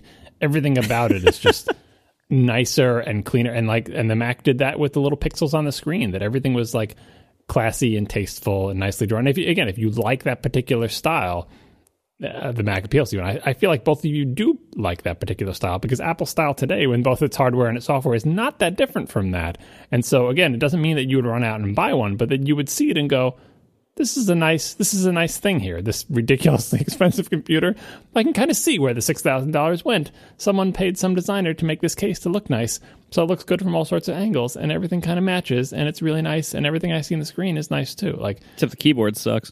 Yeah, some people can't appreciate it, because all they would see is, like, the lack of a command line, or, if they're a Unix nerd, like the lack of Emacs or Vim or whatever. Like, it depends on what you see, but because the fact that you two are Mac users today, I feel confident that you would have, that attraction could have been fostered in younger versions of yourself. And so you did. So your first Apple experiences weren't like when Apple, what is the lowest point it would ever be in the history of the company, and it had the worst products it would ever have in the history of the company. Probably not a good entry point for you to get into Apple. I don't know. I agree with Marco that I think in that era, I don't know that I had the eye for it, but who knows? You can never really tell. One thing though that I feel like you might have missed out on, at least my perception of how ordering a Mac worked back in the day, is I remember fretting with my father for days, sometimes weeks, trying to figure out the exact right build to make of our Gateway 2000 computer and then eventually our Dell computers. And in many ways, that's not a good thing, that we had that much choice, that there were that many options, that we had to figure this all out. Oftentimes you had to call somebody because the internet was either not a thing or brand new. And you would eventually place the order over the phone, and you would have to quadruple check it to make sure they got it right. And you'd have to get catalogs and blah, blah, blah. But so much of that was so intense. And for me, it was such a bonding moment with my dad that we had to figure out the exact right computer that both of us could agree on. And we had so many choices arrayed in front of us and so many different decisions we had to make. And although I'm so glad today that I don't have to do those sorts of things, that I have maybe 2 or 3 options within the kind of computer I want, I'm still, I'm thankful for that time because it was really, really awesome at that moment. And such an exciting time to be into PCs was when you had so many options and could customize so much. But I don't know, maybe for you, John, you would have just found that deplorable. Well, then when you were done, you got a PC at the end, so it was kind of... Yeah, exactly. I know, I remember, because I would go to you guys probably went to these things too, maybe they're a little before your time. You would go to like computer fairs or like flea market type things where people would sell all the components to build your PC. That's how I built the first PC I built. Right, and that was, I guess it was kind of like maybe before CompUSA and the superstores came. Like this is where you would go to build your PC. It would just people would have cases and drives and motherboards and just all the different components. And it was just around the 386, 486 eras. I remember these being big before like. By the time the Pentium was around, I feel like the superstores had started to come on, and you would go there. You just go to Fry's or something and get your pieces. But these were more sort of low rent people setting up tables, buying parts from the Far East and just selling them to you. No, I bought a Pentium 2 in one of those. You could go there if you knew what you were looking for. You could go there and build yourself a PC out of all sorts of parts. And again, that was one of the big rallying cries was like, I can build this amazing computer that can run Quake and this, that, and the other thing, and look how cheaply I could do it. And of course, what you would end up with is this terrible mongrel that looks like it was assembled from pizzas that you bought at a computer fair, which is exactly what it was. Oh, come on. It wasn't. It was just in the same Enlight 7237 that everybody else had. There was lots of different popular cases. I remember I was still going to the computer fairs when full height towers were a thing. Did you ever get a full height? Yeah, actually, the first one I built was indeed a full height tower because I wanted all those drive bays. I mean, you could live in there. Like, you can make a little house. Like, Hops could live in there. Yeah. I don't really remember how huge his computer is. I think the only time I had excitement about the phenomenon is I would go there with my friends and watch them assemble their crap PCs with the parts they bought. The only part that I was excited about was I was excited to help them build their PC because I wanted to go over their house and play PC games on it, right? But also, a little bit later, I guess this was in the Superstore era, when the dawning of the Linux age, Minix before that and Linux, that was exciting because, all right, everyone knows you can build a PC, but you can build a Unix computer from these same pieces. That was a novel concept because before that, the only way you got a Unix computer was like in a university and like, Sun would sell it to you for even more than a Mac or whatever. Now it's like these same parts at this same flea market, I can make a computer and run Linux on it. And so now I'm not building a crappy PC. I'm running a Linux server that's going to connect to the internet, and it's going to be amazing. Oh, goodness. Any other thoughts? Marco, let's start with you on Apple's 40th. Congrats, I guess. I don't know. I mean, like it's hard to, they're such a big company now. They've come so far. It's kind of like saying, like the history of like GE. Like, they're so big that it's kind of hard to sum it up and to see what's going to happen next. I hope that they continue to be Apple, to continue to be Apple-y, to not lose their personality, and I hope there's a very strong future for the Mac, because almost everything we've talked about so far tonight in this celebration of their history was not just the history of Apple, but the history of specifically the Mac. And now Apple does a lot more things, and I really hope the Mac doesn't get lost or neglected, because it is so great. And while there is obviously tons of room for people to be doing their computing on iOS and other things, I do still think that these devices are not killing the Mac and they're not replacing the Mac. It's just they're just a new thing. It's another thing that you could do in addition to or instead of if you want to. But the Mac itself, I think, is the core of all this stuff. It's the home base. It is the hub, as they used to sell it by. And I really hope the Mac has a bright future, and I think it will. And I look forward to what that includes. Yeah, I agree. It's funny.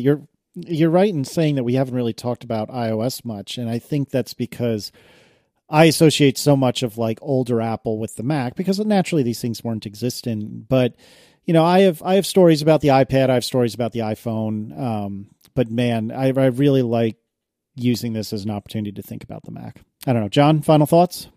Yeah, we didn't really get to the other pillars. I mean, they're kind of obvious. Maybe they're too close to home, but maybe I put in the notes, maybe I'll talk about the iMac a little bit next week. But then obviously after that, you mentioned the iPod, and then of course you got the iPhone, where in the obituary of Apple, if it was to die today at the young age of 40, iPhone is line one, right? I mean, it is so much a larger, much more successful revolution of the same kind as the Mac, in that what Apple said is, here's the way the phones are going to work. And this time the world was much faster to go, oh yeah, you're totally right. That's it. That's what we're going to do. Then you see all the pictures of like phones before and after the iPhone.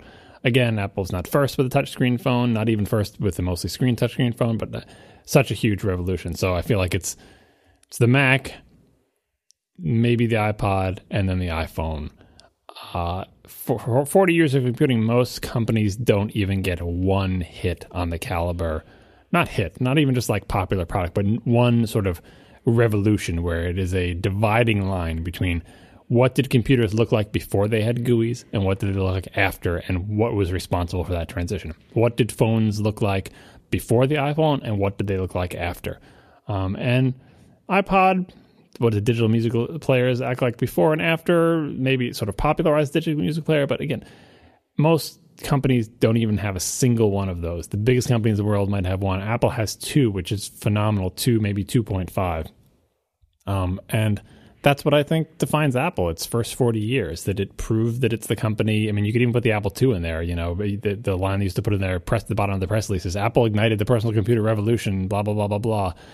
And yeah, the Apple II was important, but you could say that if the Apple II didn't happen, then maybe the IBM PC might have been, were they really that different? But the Mac really made something happen that I don't think, if the Mac didn't exist, we would have had to wait much longer for the first big GUI computer. And the same thing with the smartphone. If the iPhone didn't exist, we probably would have eventually gotten to a similar place, but it would have taken way longer. Just look at what Android looked like in the days before the iPhone and what it looked like after. So Apple is defined as this company that has done this miraculous thing multiple times, and therefore takes this magical place in our minds and our memories, that it is not just a bunch of people who were in the right place at the right time and got lucky once, that they somehow have figured out a way, a system for, a system for greatness. And in the same way, it's similar to Pixar or whatever. If that system was Steve Jobs, I guess we'll find out in 30 years when we say, you know what, it wasn't really a system for greatness. It was really just this one amazing guy. But I feel like there's been enough things that have happened and enough promise has been shown that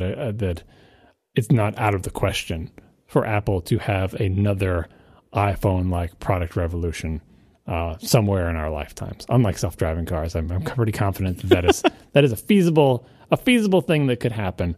But if not, if Apple goes out of business today, I'd still say you would stand it up as one of the great companies ever to be on the face of the earth, in all terms you could possibly measure: financial success, customer satisfaction, which Tim loves, customer sat, and just an impact on the world. Like if you were to, they ever do one of those montages of the years that Apple has existed, a lot of things that Apple did would appear in that montage, not because it would be glorifying Apple, but because they changed the way all of us live and work. And that's a hell of a thing. Thanks so much to our 3 sponsors this week: Hover, Blue Apron, and Betterment. And we'll see you next week. Now the show is over. They didn't even mean to begin, 'cause it was accidental. Oh, it was accidental. John didn't do any research. Marco and Casey wouldn't let him, 'cause it was accidental. Oh, it was accidental. And you can find the show notes at atp.fm. And if you're into Twitter, you can follow them at CASEYLISS. So that's Casey Liss, MARCOARMENT, Marco Arment, SIRAC, USA Syracuse. It's accidental. They didn't mean to. Accidental. Tech podcast so long. What is this ongoing iCloud Drive Pages text edit failure? Is that something quick that we can just use as an after show? Yeah, that's a quickie because it's just complaining. But like I talked to this before. Do you really want to follow up that with complaining about Apple failures? That's a fair point. Yeah, it's just a minor like update on this thing. Remember I talked about it before, of like doing stuff in Pages and it wouldn't let me save. It's not me. It's my daughter. She wants to write things. Yeah, you had some kind of like it was some kind of like sync conflict, right? Yeah, and she just wants to write plain text more or less, or styled text, and I don't know why I keep encouraging her to do this. So the Pages is in the dock. I say, oh, just launch Pages and do that. And then it wasn't even like I was trying to have her edit on her iPad anymore. I gave up on that. But just a Mac, just a single Mac. Opened a document and she typed stuff. She likes to write things, so she's got a bunch of writing programs. She typed a bunch of stuff. And it was time for her dinner to get off the computer or something. Oh, you should save before you go. And she couldn't save. She hit Command S and it gave some error. And I'm like, really? It's a new untitled document created on a single computer with no syncing involved whatsoever, and I can't save. And at that point, I'm like, all right, just go and do your thing. Daddy will take care of this. I couldn't take care of it. I couldn't save this document. This is an untitled document. I could not save it. I had to copy and paste the text out of it, put it into TextEdit, and save it someplace else. And I don't know what the moral of this story is, but it's slowly teaching me an important lesson. I feel like Marco unplugging his PC and connecting up the Mac, that just never use anything that touches iCloud or Pages or just is, I don't know what it's teaching you. It's teaching me to be sad, and it's making me unsuccessful at showing my daughter anything about computers. It's like new document, type words, hit save, complete utter failure. She just has to leave the room, and when she comes back, I have to say, don't use that program anymore. Just what? Don't ask Daddy why. It's too sad for words. And I had to use Microsoft Word. That's what I did. Because you know what? When you make a new document in Microsoft Word and you type words in it and you save, it saves the document. Pretty much every time, I'm pretty sure. Saves document to the local disk. Anyway, that's it. It's one of the problems with, like, you know, as we've gotten so much more advanced in the technology, it's also gotten so much more complicated that the basics often don't work as reliably as they used to. Because it's not as basic. Like, you think it's basic. You think, oh, I'm just saving a document to the local disk. But somehow, like, basically, I mean, if I want to put on my computer hat for a second, I'm pretty sure what happened is a lot of documents, even TextEdit, when you make a new document, since it's like autosave enabled, it will make the new document in your iCloud drive, like by default, or maybe if that's the last place you saved or whatever. So unbeknownst to you, you think you're typing in a document that has not yet been saved, but it has been saved. It's been saved in iCloud drive. Like I said, TextEdit has been doing that since like the very first cloud-enabled version. You just open it up, and you take a new document, and you don't know, but it's put in iCloud Drive. And something is wrong with her specific iCloud Drive connected to her Apple ID. So again, I don't even think this is a systemic problem or a bug. I think like something server-side in her iCloud Drive is hosed, and it poisons anything you put there. And at that point, like the new document that she had created was already essentially sort of auto-save created in her iCloud Drive, and trying to save it and give it a name gave some weird error, like can't open untitled. Like it was trying to sort of, I don't know, open the document and then resave it under a new name, but it was already iCloud like Drive infected. So if I had opened Pages and made a new document such that it auto-saved to her desktop, I think everything would have been fine, but it was too late. I had a single window, it was called Untitled 1 or whatever it was called, and it had the words in it, and there was no action I could take other than copying and pasting the content out of that window to get that thing saved into a file on disk. Like literally nothing. And this is a single computer, no syncing involved. And so I can kind of understand how it didn't work, but like you said, Margaret, it's like, oh, the basics shouldn't work. It's not basic. An iCloud, a cloud-connected drive synced by a background daemon running on the thing with the, document ubiquity and all these, that's not basic at all. It's far from it. It looks basic, but it's not. It's not. It's just, it's fiendishly complicated. If it works, fine, but if it doesn't, regular people can't be expected to understand that. All they know is I hit save and it gave me an error dialog box and put me back into a window that was still unsaved, a window called Untitled. You know what you should have done? I don't know. Use VI or Emacs? Is that the answer? Should have drove it over to Craig's house. God.